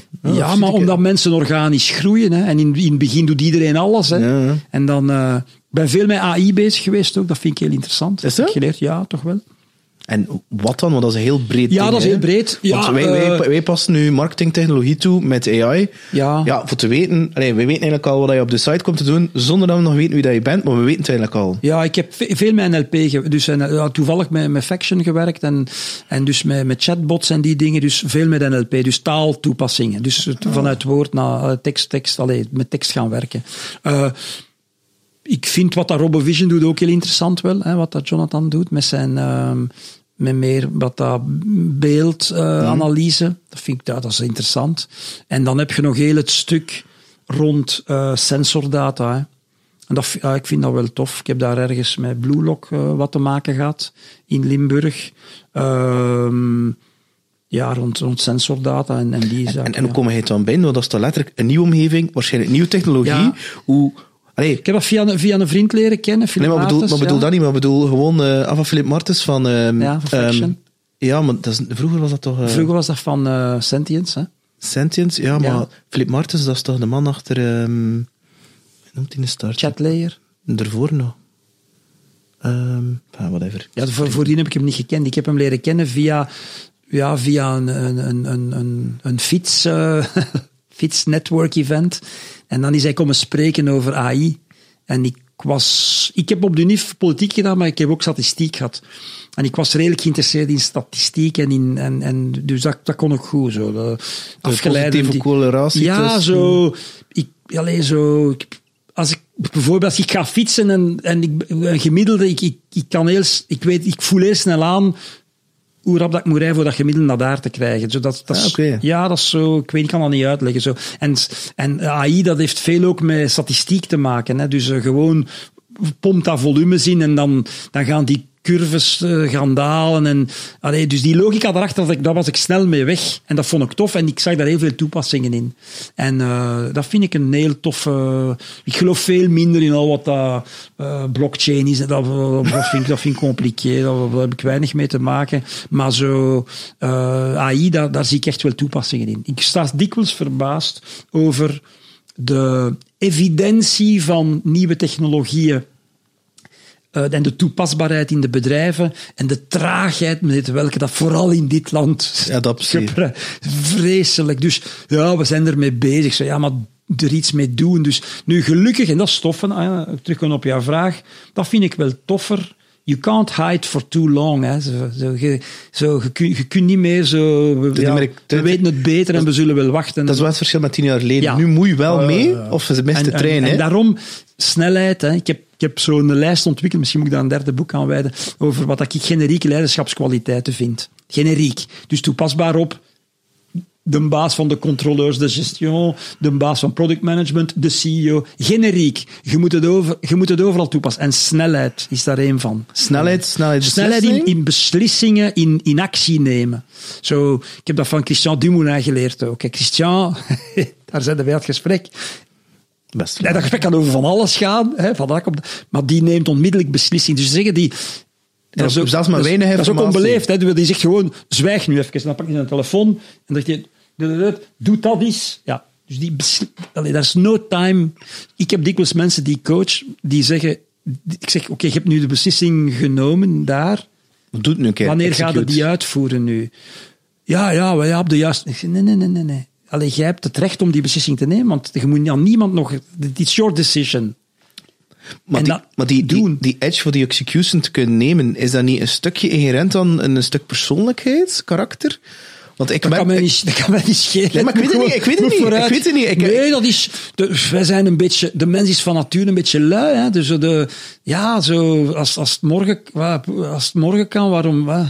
Morgen, hè? Ja, waarom moeten we het dan... Ja, maar hij neemt toch snel beslissing, ga hem toch niet vertellen? Ik neem die snel, ja. Maar in mijn advies probeer ik dat te pushen. Om de snelheid in te brengen. Omdat snelheid... in het bedrijfsleven... Ja, maakt het wel het verschil, hè? Tegelijkertijd is er iemand met hetzelfde bezig. En dus inderdaad, snelheid zo. Want dan dat is ook een kwestie van dingen weg te strippen zo. Ja. Maar mensen, dat is zo meegaan met de flows op het gemakje. Hè. Dat is het, omdat je in het begin, toen we nog niet aan het opnemen waren, was je bezig over Udo. Ik heb een CEO bezig gehoord en een van de lessen dat hij vertelde was van dat hij vooral ging beslissen wat ze niet gingen doen. En vooral in plaats van allerlei toestanden, gewoon dat. En we focussen op de nieuwere klant, de nieuwe functionaliteiten en al die andere toestanden. Nee. Absoluut. En soms willen mensen gewoon te veel doen. Ja. Eigen focus. Maar ik wil een keer doorgaan over die leiderschapskwaliteiten. Ja. Wat is er zo nog? Snelheid? Is dat zo de typische klassieker van een leider? Hè? Ja. Is dat zo dat typische charismatische... Nee. Ik zal een paar voorbeelden geven. Maar ik vermoed empathisch. Of moet hij narcistisch zijn? Jurgen Engels zei, hoe is CEO? Die moet een beetje narcistisch zijn. Ik weet het helemaal nog niet. Nee, ik heb meer dingen in de stijl van een leider... Een leider houdt zich niet bezig met details. Niet.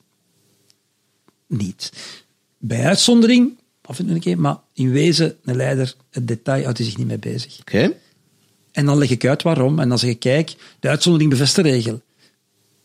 Je moet met visie bezig zijn. Een leider heeft een plan. Ik ben baas van de controleurs de gestion, hoe zeggen ze dat? Hè? De financiën, de mannen die in de bedrijven de rekeningen komen controleren. De auditors en dergelijke, of financial controllers. De controllers, ja. Die hebben een baas. Ja, de CFO, zoiets. Ja, of zelfs daaronder nog een baas van de controlling. Die moet een plan hebben. Waarom moet hij een plan hebben? Ja, zijn mensen moeten weten, wat is de plan, chief? En niet, we moeten ons objectief... Nee, wat is uw plan? Zo? Waar gaan we naartoe? Mensen hebben dat nodig. Dus ik zeg, een leider moet een generatie... Dus ik vraag dikwijls aan mensen die coach, wat is het plan? Hoe het plan? Ik zeg, wat gaat de komende 3 maanden, 6 maanden, jaar, welke richting gaan we... Ga je het dan over cijfers? Bijvoorbeeld, maar dat kan ook een visie zijn. Cashflow, oké. Dat kan ik peil naar visie. Want een leider moet visie hebben. Van die target market, zo gaan we het doen, van internationaal. Daar naar daar. Oké. Om daar beweging in te krijgen. En er zijn er veel die dat niet hebben. Die daar veel mensen hebben dat, maar zijn daar niet genoeg mee bezig. Zijn tot operationeel mee bezig. Die zijn dan cirkels aan het draaien. Ja. En die zijn, dus ik snap het, dus ik probeer dat gewoon. En natuurlijk wordt de soep kouder gegeten dan zelfs en natuurlijk moet je af en toe wel eens in detail een keer maar in wezen, als jij succesvol wil zijn als leider, moet je weg van detail, want detail, dat is waar je je tijd mee gaat verliezen. Jij moet met visie bezig zijn, met structuur. Jij moet je niet met detail van die deal gaan bezighouden. Maar founders, normaal gezien, die starten... starten een bedrijf met een bepaalde passie, en dan level 2 heb je dan de CEO die binnenkomt, die dan meer... De founder houdt wel van die operationele shizzle-wizzel. Dat mag, hè? Terwijl de CEO, de nieuwere leider, die als het bedrijf al 70, 80, 90, 120, 150 man, I don't know, wat al redelijk veel is voor... Er is geen universele waarheid. En dat is ook het voordeel van het model. Maar ik ben er wel stellig van overtuigd dat als je die generieke leiderschapskwaliteiten, als je daar regelmatig mee bezig bent, als je daar dus over nadenkt, dat je ook meer op je gemak dat gaat marcheren. Want, ik heb daar natuurlijk wel een beetje op geresearched en op gekeken, de echte goede mensen, de leiders die dingen naar voren krijgen, die hebben wel veel van die ingrediënten. Hè? Die zijn daarmee bezig. Dus, maar dan geen detail, visie, snelheid. Ja. Maar nog? Ja, van alles. Ik ben echt benieuwd, want dat boeit me. Ja, die vraag overvalt me. Ik wilde eigenlijk heel over die boek babbelen, maar goed, Tom Spoort, maar dat is lekker, hè? Ja, dat is niet...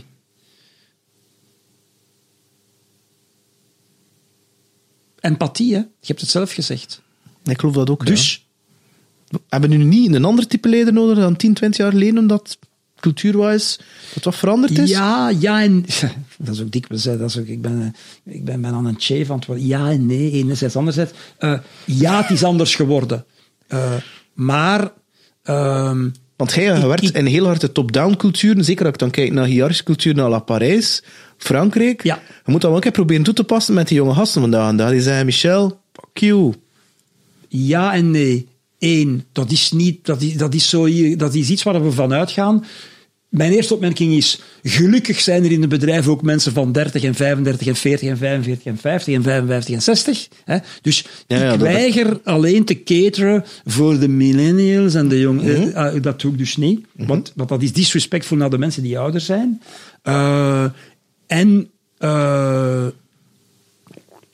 Ik durf ook te zeggen dat het ook een beetje onze taak is om de jongeren en ik heb zelf kinderen, dus ik kan er ook over meespreken, die wij opgevoed hebben in een zekere aisance en die we de dingen redelijk gemakkelijk maken.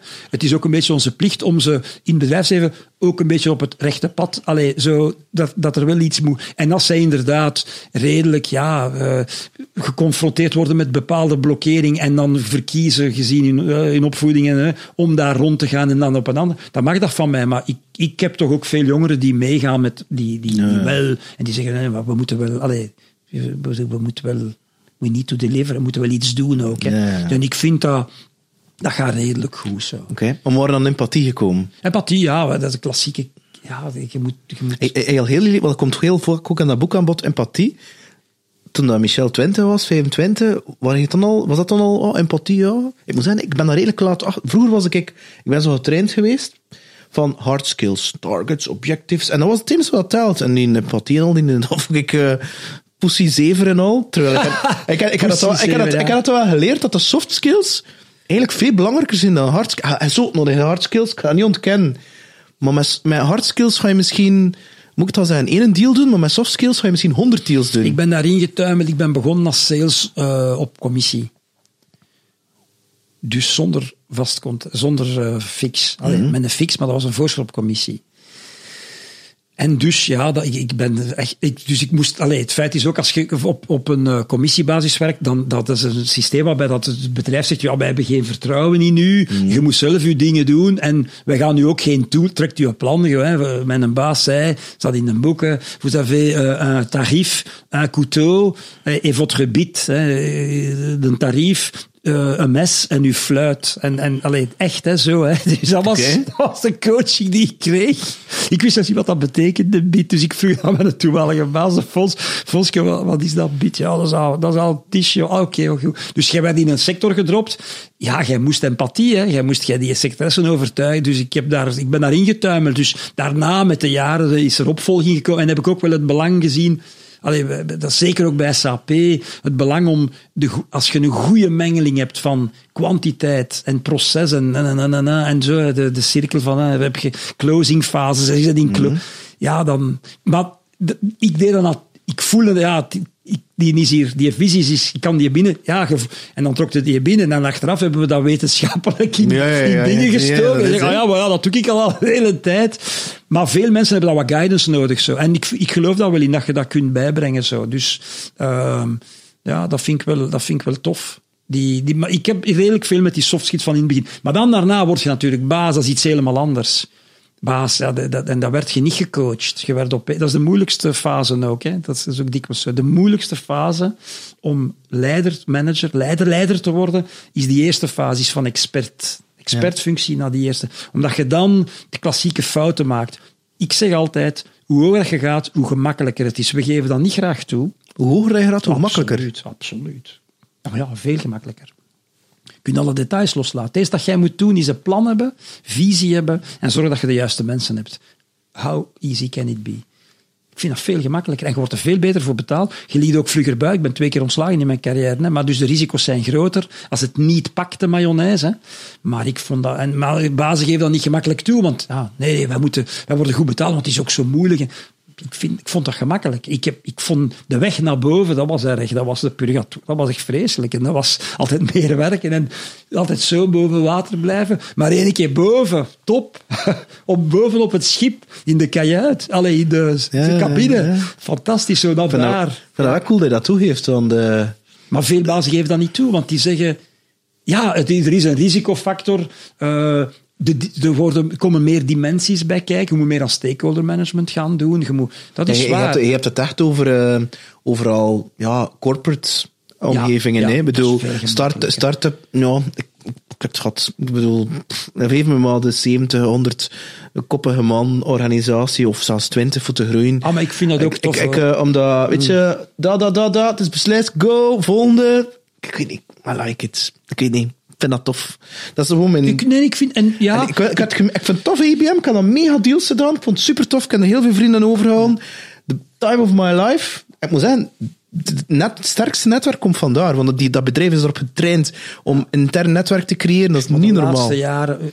sorry. Ik ben aan in 2011. Wat betekent IBM, HP?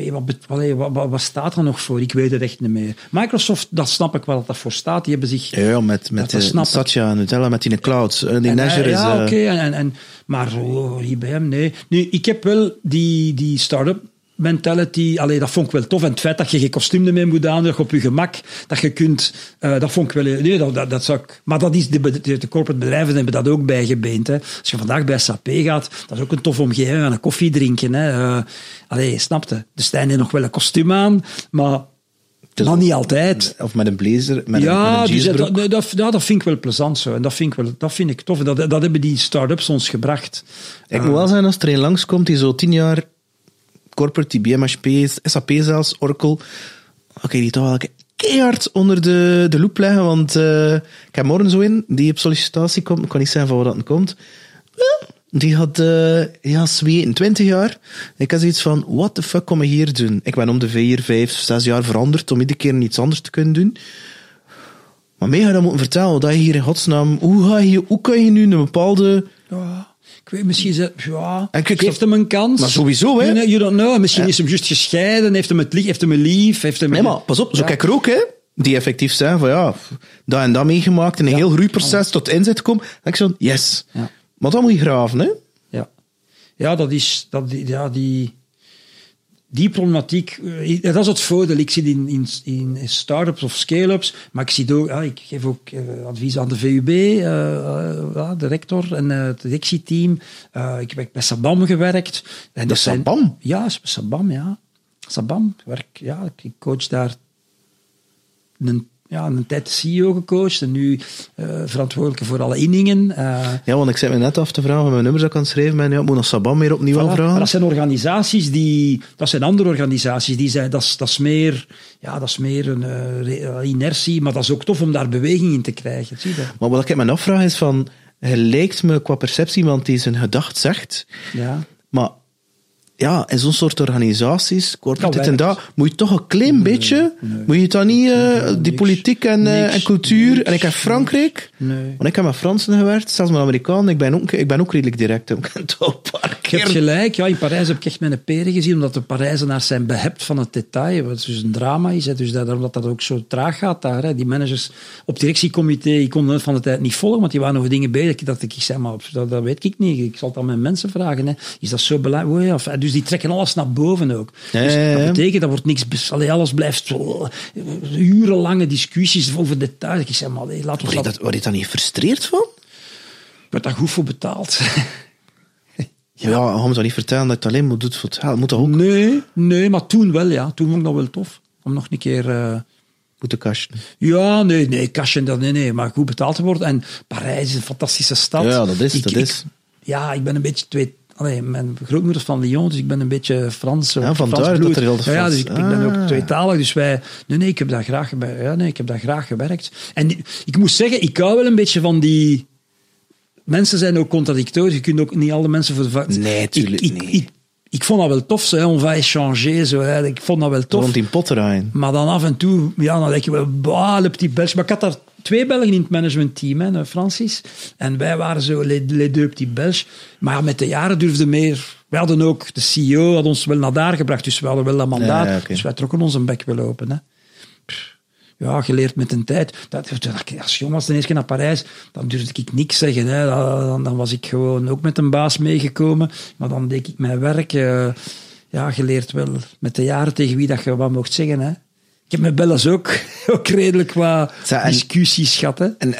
En ook zo'n stokpaardje van mij is... je zegt geen details, maar zeg je dan zo'n Excel-manager? Of zeg je dan totaal geen Excel? Of heb je zoiets van, gewoon een dashboardje... Maar dan zo, wat KPI's en die details, dat interesseert me niet. Ik hou van mensen die heel complexe dingen simpel kunnen uitleggen. Ja, want ik kwam binnen, zo vroeg mij, kun je dat komen doen bij ons, dat is goed. Maar maak dat je een boel geautomatiseerd is. Ik ga niet beginnen met Excel's bij elkaar kakken, voor cijfers elke maand, trek je plan ermee, hè? Ik heb dat van Didier Belles geleerd, ik heb dat van Christian Dumoulin geleerd, ik heb dat van Ben Verwaaij geleerd. En dan zei ik ook, die mannen zitten daarboven, die hebben het gemaakt. They don't care about the detail. Dat is uw probleem, zeiden Belles altijd. Dan zeg ik, maar Didier, wat je daar wilt, dat gaat niet. Dan zijn ze, man, fou. You will do it. Maar wat is dan die detail voor die gasten? Die gaan vooral op grote markt. Die voelen aan in welke richting iets moet gaan. Die had gelijk. Hè. De discussie met Didier ging over het feit... Hij had gelijk en niet gelijk. Dat hij had televisie binnengebracht. Ja. En daar eigenlijk jaren op de groei gerealiseerd. En dat was terecht. Hij was niet de enige die dat deed. Heeft hij dat idee gehad? Is het McKinsey die in zijn oor? I don't care. Maar hij heeft dat wel gepusht, dus dat is goed. En hij wou op een bepaald moment terecht begon hem interesse te vertonen voor B2B. Ik had al een half jaar om aandacht geschreven, want ik wou meer investeringen. En dus ik wou eigenlijk meer dingen kopen. Wij wilden eigenlijk meer investeren daarin. Want wij wilden in cloud gaan. Maar de Lindens was al gekocht, hè? De Lindens was al gekocht, want voordat ik gearriveerd was, al ik dat geïnteresseerd. Ja. Maar ik wou verder, ik ga kopen eigenlijk. Bon, voilà. En wij wilden in het applicatieve meer gaan. De cloud zijn toch wel een beetje gemist nu. Wel, ik weet dat niet. Maar zijn een beetje, jij zijn een beetje, hij maar goed, ik kom er niet over in springen. Daar gaan we niet over beginnen. Maar En wij begonnen over cloud. En hij snapte, in telco's is het dikwijls zo dat uw CEO komt ofwel uit de consumer ofwel uit de B2B-markt. Hè. Ik bedoel, de John Porter, dat is ook meer een consumerman dan een B2B-man. Mm-hmm. Dus Martin heeft het, dat is ook niet gemakkelijk, hè, omdat je altijd moet gaan uitleggen wat dat je doet. En B2B is compliqué, hè, segmenten, zeg wat. Ja, een burger, dat is, voilà. En dus ze kennen daar. En ook die scope, B2C, dat is simpel. Hè. Dat is churn, promotie. Dat zijn 3 manivellen waar je aan draait. Maar B2B werd anders en die moeilijk, compliqué. Segmenten, producten, services. C'est compliqué, ton truc. En wij waren met cloud begonnen, met Chris Vervaat. De baas van DPG. Voilà. Maar hij zag dat niet en hij vond dat pocket money zo.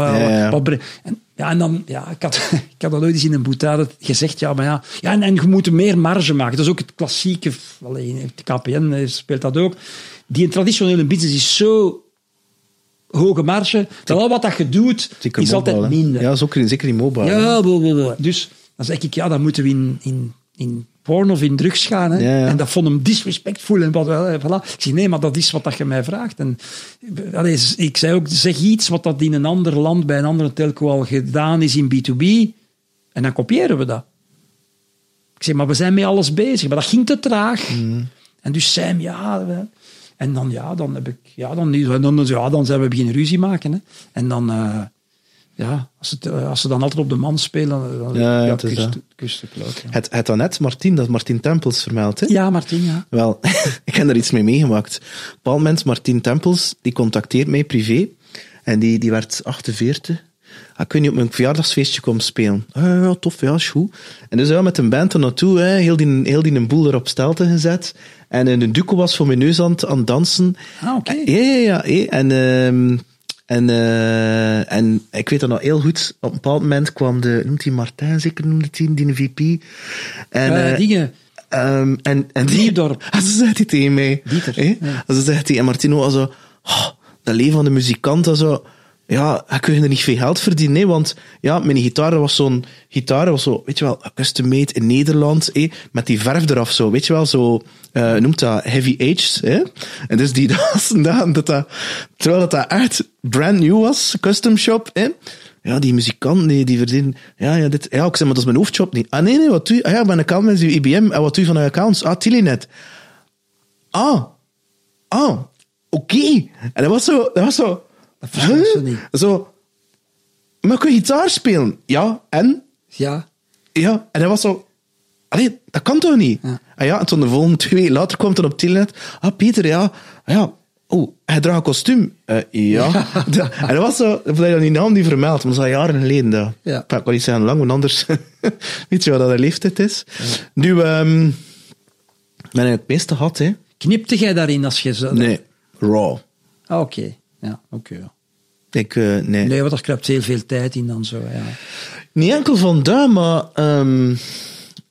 door dit gesprek, en dat klinkt misschien heel raar, zijn er heel veel mensen die er betrokken voelen, omdat dat niet een klassieke interviewstyle ding is. En dat gaat wel een beetje van de hak op de tak. Ja. Het is meer soms dat je op café zit. Heb ik van Bruno de Smet, die zei me dat. Dat was tof dat ik op café zat. Bruno, dat is een goede maat van mij. Ja. Het is een salesman, hè. Ik ken hem ik heb hem verleden week tegengekomen. Ik was aan het fietsen en hij ging eten halen in het Spaanse dak in Everlee. Ja. En ik vind dat een toffe gast. Dat zijn mensen die ik heel graag heb. Ja, want dat is ook een hele authentieke mens, een genuine. Ja, dat is een toffe P. En we hebben elkaar ook gekend. Als hij moeilijk... hij is zelfstandig, dus hij heeft het ook niet altijd... The House of Sales, hè? Ja. En hij heeft een heel droge humor. Ik heb die heel graag. Het is een toffe P. Maar die heeft bij Colt gewerkt ook, hè? Nee, die heeft bij HP gewerkt. HP en Cable Wireless, dacht ik. Vooral HP. En dan is hij op zijn eigen begonnen. En die heeft zich ook terug moeten uitvinden. Die is met streaming bezig. En we hebben een beetje... Ik heb af en toe wat bedrijven naar hem doorgestuurd. Wat de sales... dat is een toffe P. En die... Ja, he cherishes the art of sales. Snap je? Hij is daarmee bezig. En ik geloof daar ook in. Zo. En hij heeft daar ook zijn werk van gemaakt. Dus... Dat doe ik niet zo, dat doe ik niet zo graag mee. Ik geef liever advies aan zo de baas voor de structuur. En als het dan over C's, dan zeg ik, dat moet met een Bruno gaan, snap je? Ja, zo. En zijn er dan ook zo gasten waar je zegt, bindien voel ik geen klik, kan er niet mee samenwerken? Exceptioneel, maar het gebeurt wel. En ik ben daar ook redelijk, want dat is meestal wederzijds. Oké. Ja, dat gevoel. Ja, en ik heb nu... Ja, ik heb het al een paar keer meegemaakt. En dan zeg ik, kijk, deze gaat niet werken. Nee, oké, maar dan gaan we dat niet doen. Ja. En dat heeft, ik heb genoeg te doen. En dat moet niet... als je iemand wil adviseren, dan moet daar toch echt een heel snel een vertrouwensrelatie zijn. Dat die persoon... dat die weet dat jij hem de dingen gaat zeggen. Ik heb ook een disclaimer. Hè, als ik zeg, kijk, dat is mijn manier van werken zo. Snapte? Ik ga u dikwijls onderbreken, dus ik excuseer me er al voor dat ik u onderbreek. Dat heb je ook in een boek beschreven trouwens. Ja, omdat ik wil niet te veel tijd verliezen. Dus ik wil vooral value brengen. Dus ik wil dat doen, hè. Value for money. Zo. Ik ben niet goedkoop, dus ik wil value for money. Dus ik ga je onderbreken als ik hoor waar de zin al naartoe gaat, of als je weer begint te herhalen. Zo. Snap je? Hè? En dat is ook een goed advies, want als je aan het herhalen bent, dan ben jij aan het spreken. Terwijl eigenlijk in de meeste gesprekken moeten de anderen laten spreken. Dus dat is allemaal, ik heb er allemaal over nagedacht. En bijvoorbeeld, ik ga de dingen zeggen zoals... Ik ga ze binair voorstellen, redelijk black and white. Dus ik ga niet te veel in de grijze zone, want dan kan ik dan niet... Ja, als alles oké is... Nee, het is niet goed. Ja, maar ik zeg, want ik wil een reactie. Ik zeg, je moet af en toe... We can agree to disagree, hè. Voilà. En ik ga zo... En dus is wat dat wij bespreken confidentieel. Ja, als je mij dat expliciet vraagt. Nee, want we werken hier voor de opdrachtgever, voor de firma. Dus als morgen de baas vraagt, hoe gaat het? Omdat ze willen dat je dat niet aan, bijvoorbeeld aan Fortino vertelt. Of Fortino of...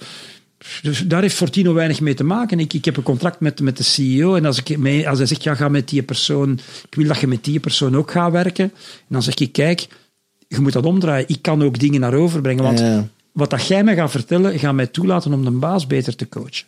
En dat heb ik al een paar keer gehad, dat ik dan met een baas kom en zeg, maar we zijn hier niet, je bent hier niet om mij te coachen. Ik zeg, dan stoppen die, hè, chef. Ze zeggen, jij perfect of wat?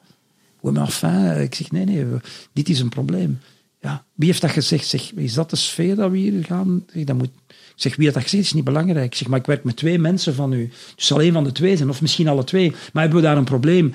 En dan komt er een moment dat hij zegt, ja, ik heb misschien eigenlijk wel gelijk. Ik zeg, nu gaan we samenwerken. Ik zeg, maar als die defensief is, als iemand defensief is, dan ga ik niet mee werken. Hè. Je wordt maar...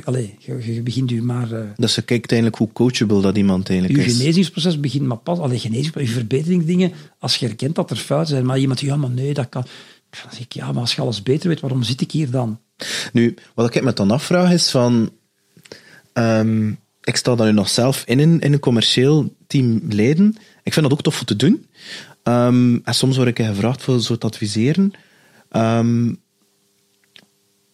En ik doe dat vooral omdat... Ik kan niet zeggen dat ik bijblijf, maar dat doet me ook heel scherp.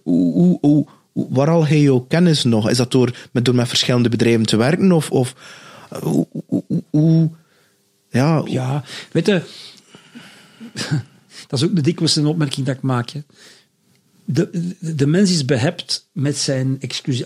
Iedereen wil altijd anders zijn dan de ander. Hè. Dus ik kom dikwijls in bedrijven waar dat die persoon dan zegt, ja, maar bij ons is het... Dan zeg ik, ja, oké, dat weet ik. En ja, ik zeg u alleen dat 80% van wat dat we gaan bespreken, dat juist is aan de overkant met een ander sausje. En de 20% is wel specifiek aan Sabam, aan de VUB, aan FIC, aan MXP, aan... Ja, maar de 80% is... Dus eigenlijk... Voor 80% van de onderwerpen moet u niet echt scherp houden, want dat zijn de generieke, klassieke problematieken die naar boven komen. Voilà. Rond teamwork en die klassieke dingen van... Ik moet hier gaan doen, maar ik heb geen plan. Mijn team is eigenlijk niet goed. Wat ga je dan doen aan dat team? Laat ons eens beginnen zo. Ja. En dan... Ja, ik luister ook veel. Hè, en ik kom in veel verschillende environments.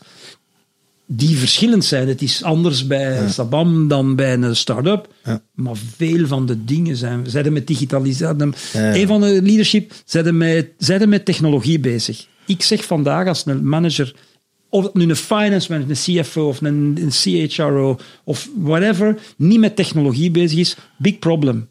Ja, technologie, dat is voor de CTO. Nee. Je kunt je werk vandaag in HR ongelooflijk faciliteren door met... Kom uit je grot, zo, kom uit je spelonk. Ik heb nog een keer een heel andere vraag. Iets dat me al een tijdje fascineert.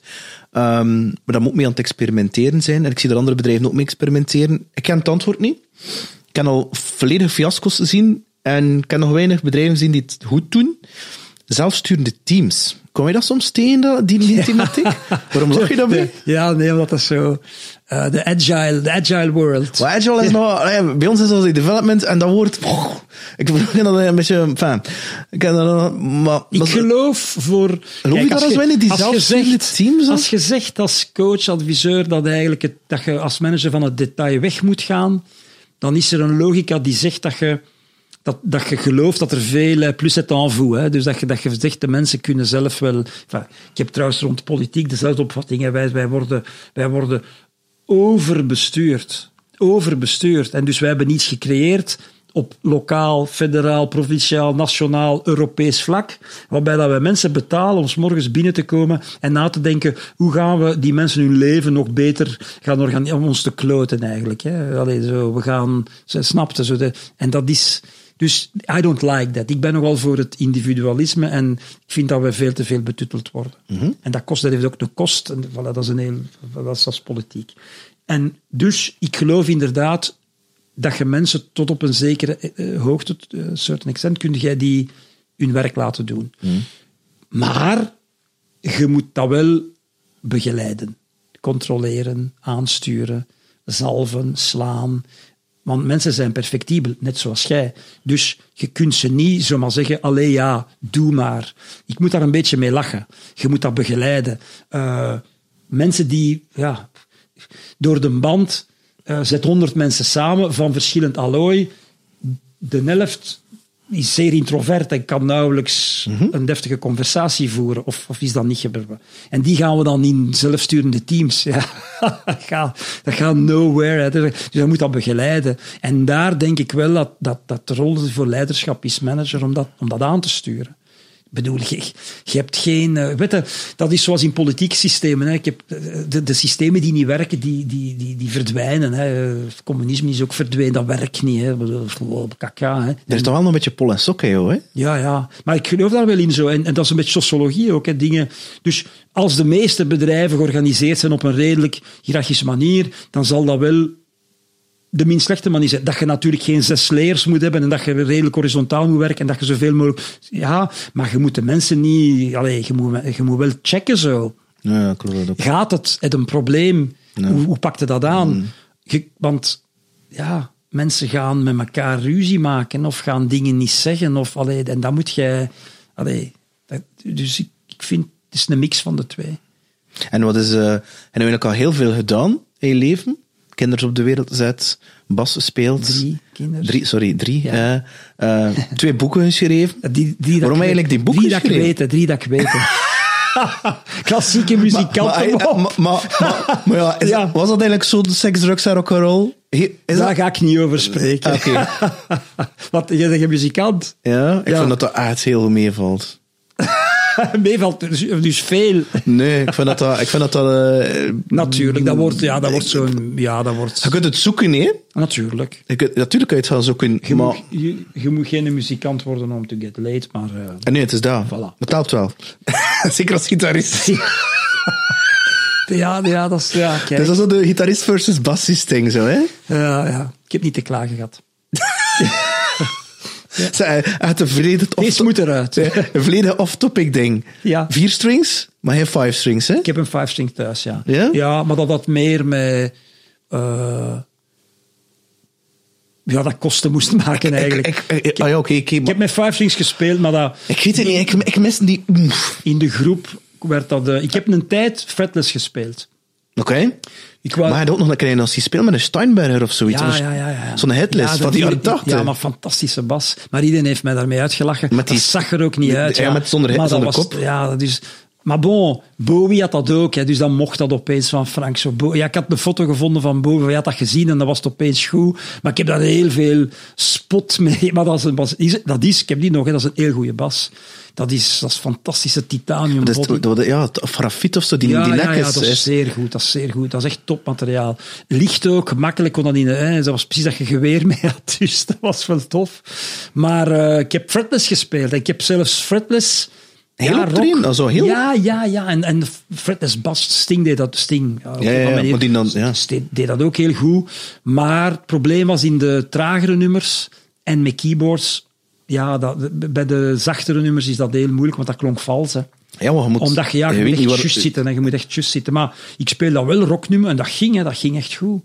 Ja, dat was tof. En die staat thuis, dat vind ik de schoonste dat ik heb. Zo, mijn Music Man Fretless, dat is een heel schoon. En die 5-string, ja, ik heb daar een beetje met mijn eigen muziek op dingen gedaan. Maar ja, je hoort die lage C, dat hoorde niet goed. Nee. Je hoort dat niet goed. Nee. En nu heb je hebt zoveel goede basklanken op die keyboard. Ja, wel, ik ging net zeggen, het spijt me heel erg Michel, maar ik speel zo'n Liverpool bass, ik heb mijn MIDI-controller en ik ben zo octaven te spelen met mij en dan ben te lopen. En sorry, maar dat klinkt uit. Ik kies dan de versterker, wat meer gain, en ik krijg dan een vette sound uit, dat ik denk, zelfs de drum, dat ik denk, sorry Dirk, de drummer, maar hey, I miss you for the feel, maar voor zoiets... Ja, natuurlijk, ja, dat is waar, maar er gaat toch niks boven... Of course not, tuurlijk niet. Een goede kletterende beat samen met een drum en een bom, bom, bom. Allee, ja. Tuurlijk. Ja, mij moet vertellen. Mijn tuin staan daar, mijn versterkers staan hier. Ik kan ze niet gebruiken. Je vroeg mij daar straks ook wat dat een formule was.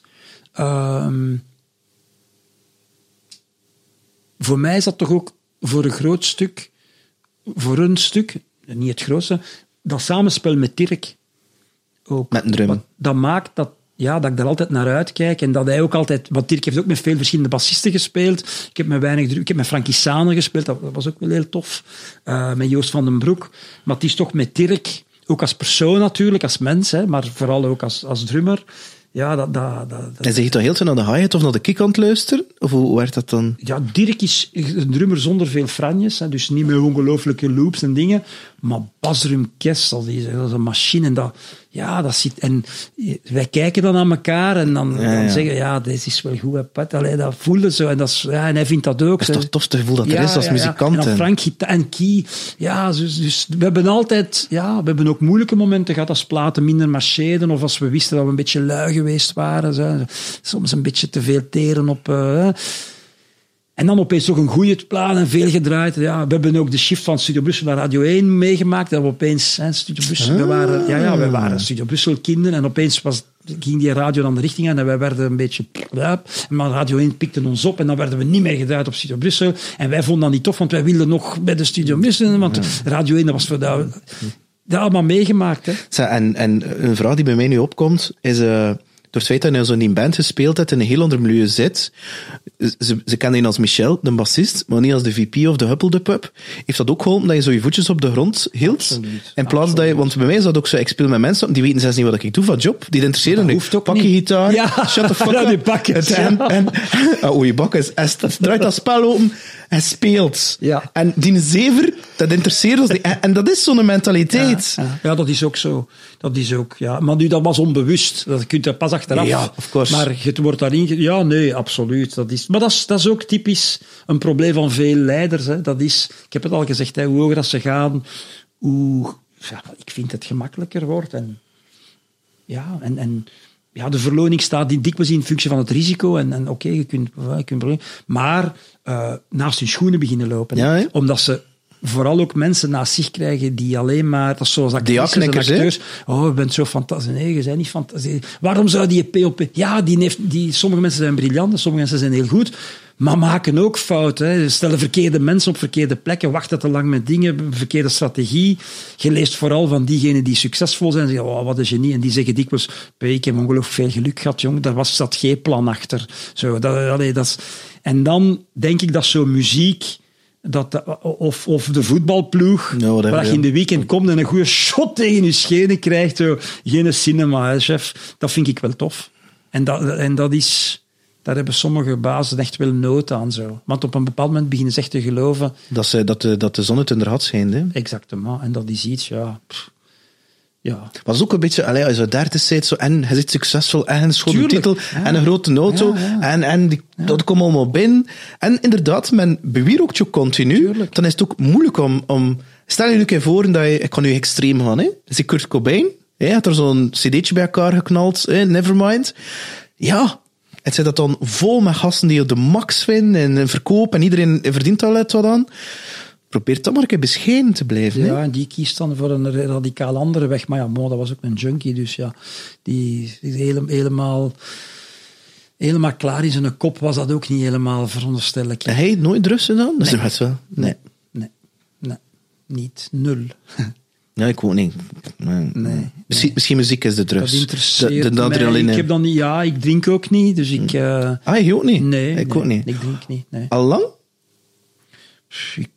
Ik heb dan niet... Ja, ik heb dan niet... Ik kan mij amuseren zonder te drinken en ik vind dat fijn om met mensen in gezelschap te zijn die een stuk in hun voet hebben tot op een bepaald moment. Ja. Dan ga ik weg, want dan beginnen ze te lallen. Als ik ga vervangen, dan is het meestal dat er een pint voor mij is. Ik denk, ja, voor mij hoeft dat niet. Nee, ik drink wel eens graag... Ik rook sigaren, dus dat is mijn zonde. En ik drink eens graag een gin tonic, zo. Dat vind ik wel lekker. Okay.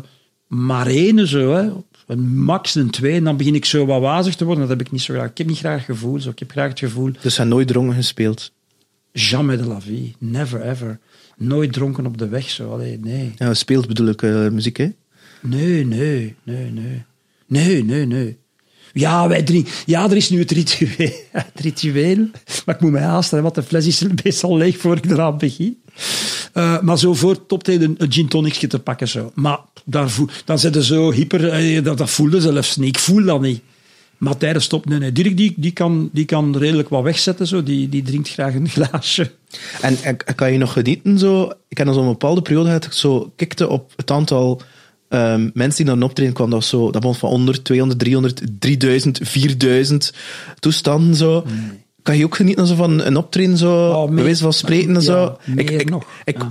Ik van Martien, dat was dan misschien 100, 150 man, maar ze stonden allemaal voor mijn voeten en de het dak ging eraf. En die sfeer, die connectie, dat je die mensen voelt. Er is geen verband. Nee, wat dat betreft, wij theatertour, of dat doen wij nu ook, theatertours.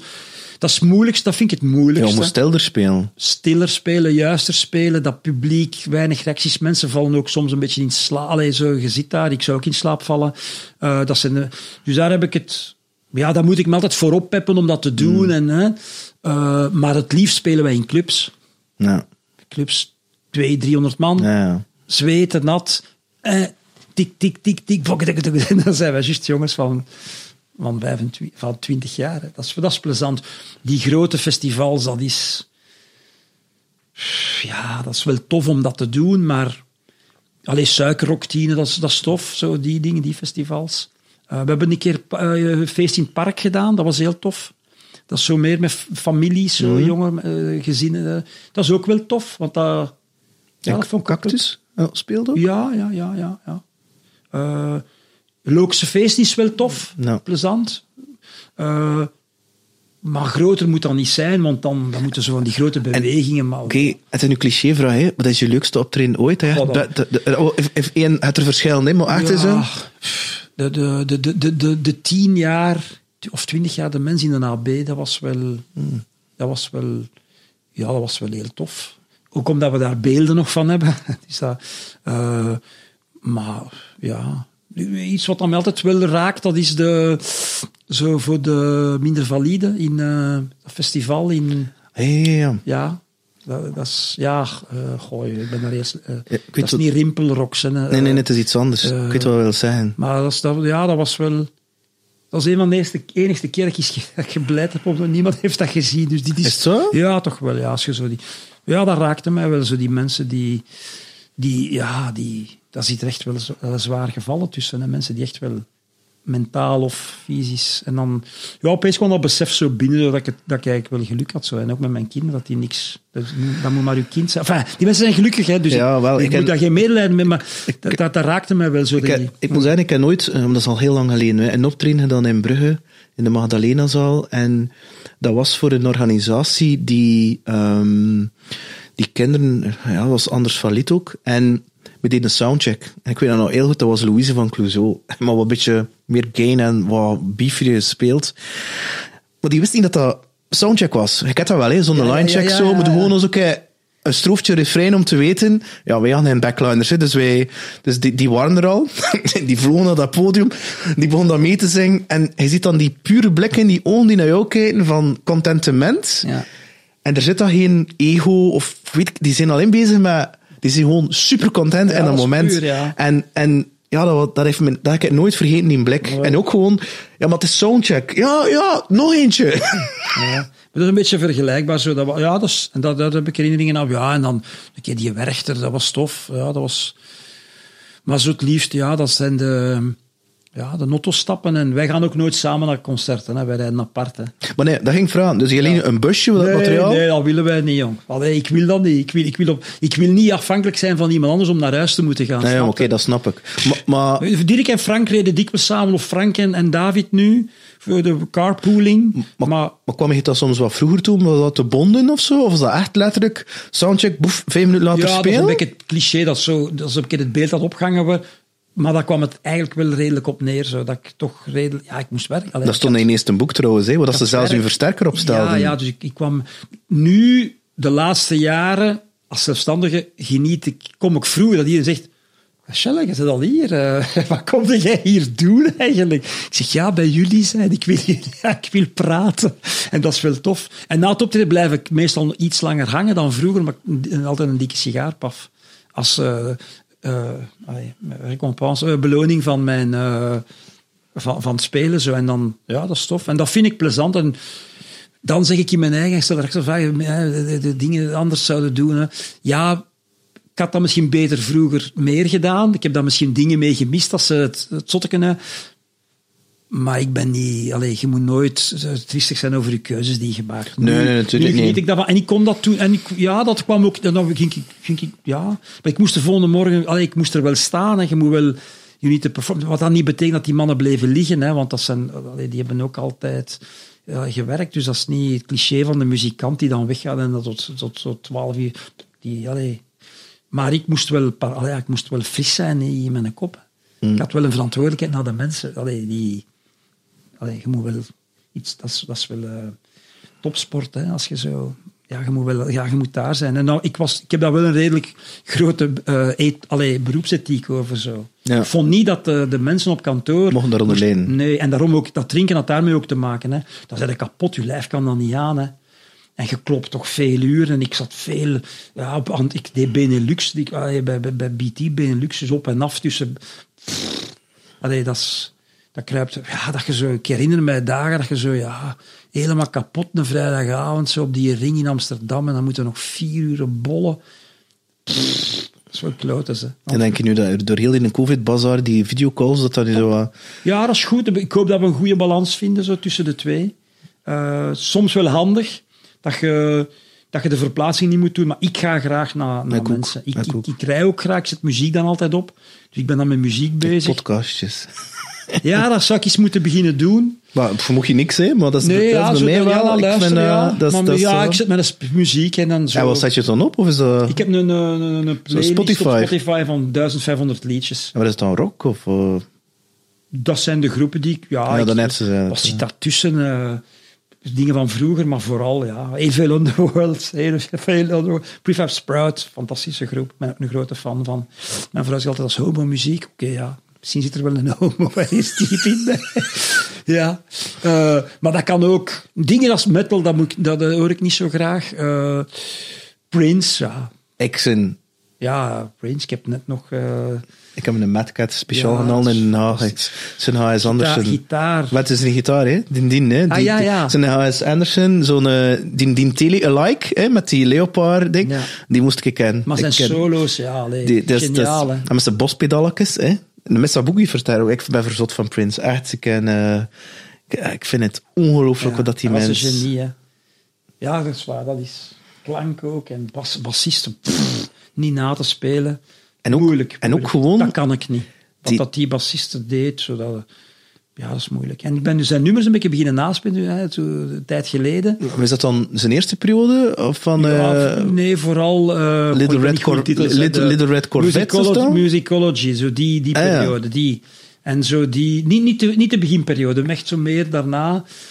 Maar rare structuren, joh. Raar, zo, dat ik zeg, what the fuck. En dan zegt dat moest ik... Allee, welke noot is dat nu? Zo, dan, die zo. Ja, echt raar. Oh, sorry. Ja, dat was echt wel speciaal. Bon. Maar inderdaad, nee. Ja. Bedankt, Michel. Ik kan me voornomen 1 uur. Ik ga uit 1 uur. De tijd gaat snel, hè. Maar dat is plezant. Bedankt om hier te komen. Graag gedaan. Ik vond het super tof. Ik vond het echt tof. Ik vond het ook tof dat je... Moet niet knippen, hè. Je gaat niet knippen. Nee. Ik heb geen domme dingen gezegd, denk ik. Maar over mensen. Nee, maar soms heb ik wel in het verleden dingen dat ik achteraf moest zeggen. Ja, als ik over mensen spreek, zo snap. Ja, maar die is ook er wel uit knippen. Want, moet dan zeggen... Ik had de ene keer gehad iemand die me de volgende belde. Dat stuk zo eruit wel. Mijn probleem. Nee, ik heb er bewust op gelet, want ik dacht wel dat je niet knipte, maar vroeger... Ja, ik heb over Didier wel eens dingen verteld, dat ik wel eens iemand die na de presentatie kwam en die zei, als je nog één keer zo over die meneer spreekt, dan doe ik uw proces aan. Dat was een vriendin. En dan zei ik, maar ik zeg oké, maar ik vind niet dat je zo over hem... Hij heeft niet de kans zich te verdedigen. Ik zeg, nee, hij is dood. Ik zeg, maar was u erbij? Was u erbij? Gelooft u dat ik die dingen dat ik verteld heb, dat die waar zijn of dat die niet waar zijn? Maar dat doet er niet toe, zegt ze, maar het gewoon uit principe. En dan heb ik daar wel rekening mee gehouden. Omdat, en ook dat ze zei, dat was wel waar, zo, dat ze zei, kijk, mens is geopereerd geweest, heeft een hersentumor gehad, ze hebben een stuk weggenomen van zijn hersenen, dus dat die mens minder empathie had, dat kun je hem niet kwalijk nemen. En dan had ze wel een punt zo. Maar ik heb daar stoten mee meegemaakt, hè. Echt voor je dood mee te lachen, hè. Ja, echt grave dingen. Ik een boek voor zou kunnen schrijven. Hè. Dat je kunt echt mafte dingen zo. Hè. Ik kan me dat niet in beeld. Ja, goed gelachen ook. Hè. Ja, dat is... Ja, we hebben daar stoten meegemaakt. En als we nog ex-collega's zien en dan zeg je, ik was daar toen bij. En, dan kan we met dingen aan elkaar gooien. Zo, hè. En dan beginnen lachen zijn. Hè. Maar ik had hem wel graag. En wat dat mij ongelooflijk plezier gedaan heeft, echt waar, dat is dat hem... Een tijd nadat ik vertrokken was, en dat zegt niks over de kwaliteiten van Bart, hè, want Bart heeft dat goed gedaan, maar het is een heel andere manager dan ik, hè, een heel andere manier van helemaal anders, maar niet anders. Maar dat hem toch herkende dat er toch ook wel goede dingen waren. Hè. En dat vond ik wel tof, want ja, daar zoekt je wel een beetje. Je wilt dat toch. Hè. Je wilt impact maken en ervoor herkend worden, toch? Ja, en dat was wel... dat heeft mij goed geholpen om die kwak te plaatsen. Ja, dat ik zeg, want... Ja, dat toen niet goed was. Zo, gemist strategische visie. Zo, dat kwam echt daar binnen. Zo, dat ik zei, maar fuck jongen, wat dat wij allemaal... Dat is niet alleen voor mij, maar ook voor Chris en voor Walter en voor Bart en al de mensen die aan het werken waren. We waren met goede dingen bezig. Die Bart uiteindelijk 10 jaar aan een stuk met hetzelfde team heeft verder gezet tot wat het vandaag is. Dus ik denk wel dat we Maar hij had dat niet door. En dan 6 maanden later was hem zo... Ja, had hem dan een keer tegen iemand die ook in het bedrijf... En die zei me dat dan jaren later... en dan was ik wel content. Zo. Dat deed wel goed. Zo. En ik vond het spijt dat hij gestorven is. Ik had er echt... Ja, want dat is triestig als iemand zo jong... Je had nog een kleine zoon ook, hè. Huh? Ja, Martin, zo'n jonge gastje die het hem... met die ene dame had, terwijl hem natuurlijk met Conchetta de hele tijd aan het fladderen was. Dus het was een patheekjes, hè. Het was echt een patheekje. Ik kan daar stoten van vertellen. Goed mee gelachen ook, hè. Echt een goede humor, hè. Slimme P ook, hè. Dat is heel raar. Mensen zeggen, nu is hij ontslagen en zo. Ja, dat is waar, maar ik heb daar wel veel van geleerd hoe dat je het niet moet doen. Okay. Maar dat is veel waard, hè. Dat zal wel zijn. Als jij middelmatige bazen hebt, middelmatig zo. Maar heb je niet meest geleerd van je fuck-ups en failures? Of van andere failures? Ja, tuurlijk. Want als het perfect wordt, dan denk je dat je de magic trick hebt. Tuurlijk. Je hebt het geleerd. Ik ben echt blij dat ik echt wel redelijk figuren als baas gehad heb. Dat heb ik geluk. Maar dat is geluk, hè. Ik heb daar geen verdiensten aan. Ik ben met Ben Verwaaij beginnen werken. Dat was echt geen gemakkelijke mens. Weinig span of attention, dus geleerd om heel snel je punt te maken. Ja, je moet het dan wel doen, maar als je die kans krijgt, dat is enorm... Ik kan nu nog niet uitwennen, maar heb je dan nooit zo verschrikkelijk veel stress gehad voor zo te presteren, dat het soms te veel werd? Nee. Of alsof van shit, die cijfers en shit, ik moet dat presenteren en shit. Zo echt zo van, hoe ga ik dat aanpakken? Of was dat dan iets dat je door muziek te spelen of te fietsen, dat je dat kon loslaten of zo? Of? Dat heb ik nooit gehad, nee.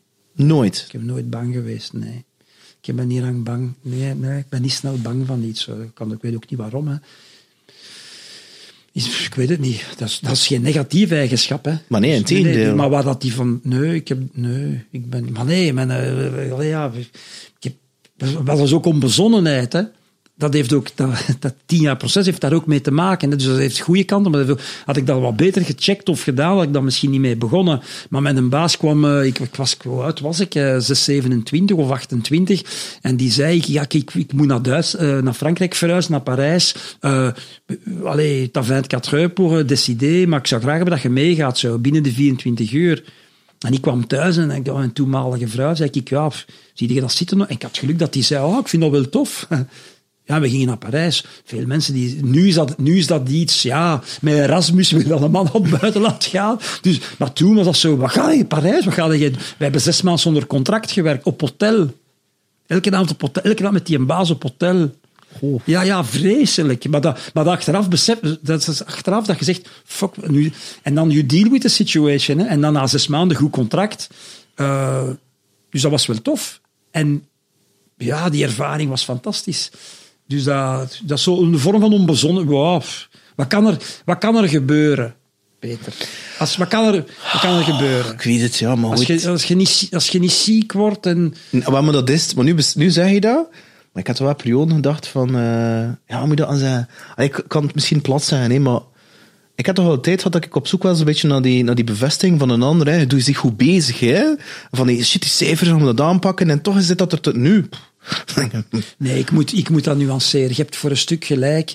Ik heb mij nodeloos druk gemaakt, zeker bij BT, heb ik mij nodeloos druk gemaakt in bepaalde periodes over bepaalde situaties en objectieven die we moeilijk gingen halen.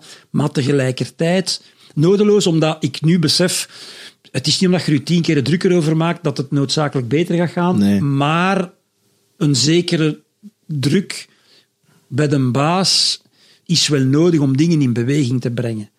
En dus was het misschien goed, maar ik had dat misschien... Kijk, ik heb geleerd met de jaren dat je moet je dat niet druk in maken, want uiteindelijk, dat komt wel goed. En dan soms zeg ik in mijn eigen, dus probeer ik mij niet meer druk te maken. Zie je? Dus het komt wel goed. Omdat je geleerd hebt dat het uiteindelijk wel goed komt. Dat is ook zo, dus doe daar zo bescheten meer over. Dat probeer ik nu mee te geven. Dan, als ze zeggen, het is stress en ik heb van al. En dan zeg ik, wacht. Wat van alles? Zo. Ja, en na 5 minuten zeg eigenlijk is het niet zo... Pas op.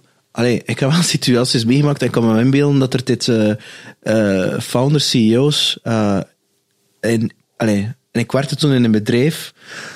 Ja, Peter... goed... Met een burn rate van 400k per maand. Peter, met een 4 maand cash... verkoopt ik het wel. Ik zeg het nu wel heel plat, hè. Maar dat was zo van... hoe gaan we dat hier doen? Ja. Dus oftewel gaan we er zoveel moeten laten gaan. Ik heb echt zo'n situaties gezien. Mijn haar is ervan weggegaan. Ik heb toch wel... dat is waar. Ik was daar echt wel dag en nacht mee bezig. Zaterdag, zondag. Zie, ik ben dat eigenlijk vergeten nu dat je mij daar... Ja, natuurlijk zijn er zo periodes geweest, maar... Weet je, ik doe niet constant aan zelfanalyse, hè, hoe ik met dingen... Nee, natuurlijk niet. Maar ik kijk veel vooruit. Ik kijk veel minder achteruit. Dus nu dat je mij daarover spreekt, zeg ik, inderdaad, ja. Maar je leert toch wel dat ook? Bij Zapfi, bij Gerry hadden we op een bepaald moment ook geen geld meer. Dan zeiden we moeten... Maar ik heb nooit paniek gehad of zo. Of nooit van, dit... Ja, uiteindelijk, stel dat je niks verkoopt en de boîte dan gaat ze failliet. Hè. Dat is je best. Je doet je best, dus ja. Dat is het exact. Je moet gewoon weten voor jezelf op het einde van de dag en je best gedaan. Yes. En kan je zelf in een spiegel kijken en je zoiets van, heb ik geprobeerd om die needle te moven? Heb ik alles gegeven wat ik kan doen? Ja, dat vind ik zo tof aan Julian Alaphilippe of Mathieu van der Poel of dat coureurs zijn die vandaag zeggen, niet de coureurs, ik ga geen andere namen noemen, Catifo, die zeggen gewoon, weet je, ik heb mijn best gedaan, ik heb misschien niet het slimste koers gereden, maar ik heb hem gewonnen of ik heb hem verloren, weet je, après nous, morgen is het een andere koers. Dat vind ik wel tof. Nee. Zo. En dan moet u niet te veel... weet je... Dat zijn ook maar bedrijven, hè. Het is, ja, maar dat is... Maar op dat moment... Relativeren is... op dat moment was mijn zogenaamde identiteit, was dat toch wel serieus mee verbonden met dat titeltje en met me belangrijk voelen. En hij was iemand, hè, op die manier. Terwijl nu, Nee, ik heb dat enigste moment is als ik in de loop van dat proces opeens besefte, want dat toen mijn advocaat zei, Michel, dat is, er is wel doorverwijzing, dus dat wordt wel een correctioneel proces. En dan zeg ik, correctioneel, er zijn verschillende gradaties, wat tot nu toe alleen burgerlijke dingen gedaan. Dan is het correctioneel, assise gaan we niet, maar je hebt toch niemand vermoord. Hè? Nee, maar correctioneel, dat is wel penaal. Zo, het komt op je strafblad. We hebben alle kansen. Hè? En dus dat was wel, dan zijn er wel begaan met je reputatie. En dat heeft er wel serieus. Dus daar heb ik wel van wakker. Dat is het eens wat ik ooit van wakker gelegen heb. Heb je daar last van ondervonden, van schade, imageschade? Nee, eigenlijk niet. En dat had mij moeten de sterkte geven om daar niet mee bezig te zijn, maar dat is mij niet gelukt. Dus ik heb daar zelf heel veel mee bezig geweest. Terwijl alle evidentie... Ik heb mijn opdrachtgevers toen gecontacteerd. Ik heb naar mijn moeder moeten bellen, om te zeggen, kijk, je weet, ik had daar een litige. En dat had ook 6 jaar stilgelegen. Dan opeens was daar toch een doorverwijzing. Dus mensen vonden toch dat er daar mogelijk malversaties geweest waren. En dus dat ging... Ja. En dan moeten ze... En ik heb naar die... Ik heb dat met Christian, daar zei hij gewoon... kunnen we verder gaan? Ik zeg, maar... Hij zei, wat kan mij dat zegt, en denk je dat niemand iets verkeerd... Ik heb niks verkeerd gedaan. Hij zegt, oké, dat zullen we dan wel zien, maar kunnen we terug over dat punt... Dus die zei gewoon... What the fuck? En dan, maar toch zijn we daarmee bezig. En het frappante is nu dat achter de rug is, en dat is recent... ik had op een bepaald moment ook gezegd, nu moet ik daarmee... daar wordt ook niks over geschreven. Terwijl op het moment dat uitkomt, is dat... Dus ik heb nu, van alles leert je, ik heb wel een zekere sympathie gekregen voor mensen die publiekelijk aan de schandpaal genageld worden en daar eigenlijk geen enkel middel tot verweer hebben. En dus die publieke opinie die zich vandaag als zo snapte... Tegenkeert. Ja, vandaag was er zo die Truijse burgemeester, dat onnozel manneke van de tegenoppositie, zo van, nee, geef een vaccin, en dus nu moest dat... Ja, en dus nu zie ik al die commentaren, die moet dan zo... in haar bloot gat op straat, zo, en we gaan, want dat is onethisch. U hebt nooit zelf iets fout gedaan, meneer. Zo. Wat een kleine burgerlijke mentaliteit. Zo. Weet je wat het probleem is? Dat al lang al die vaccins moeten gegeven aan iedereen, zo snapte. Al die prutsers. Dan hadden we niet zitten zo nu met vingertje wijzen naar die, voilà. Dat is... Dit gezegd zijnde, Michel. Ja, merci. Merci. Nu was ik vertrokken, hè. Ja. Graag gedaan. Dat is echt fun. Dank je wel. Ik wens je veel plezier en binnen derde boek omdat ik het niet doen. Het is dat. Goed. Peter hier. Dankjewel voor het luisteren naar opnieuw een boeiende aflevering van What's on Your Mind van een boeiende gast. Laat me vooral weten wat je ervan vindt en subscribe via piercegrow.com. Dankjewel. Bye.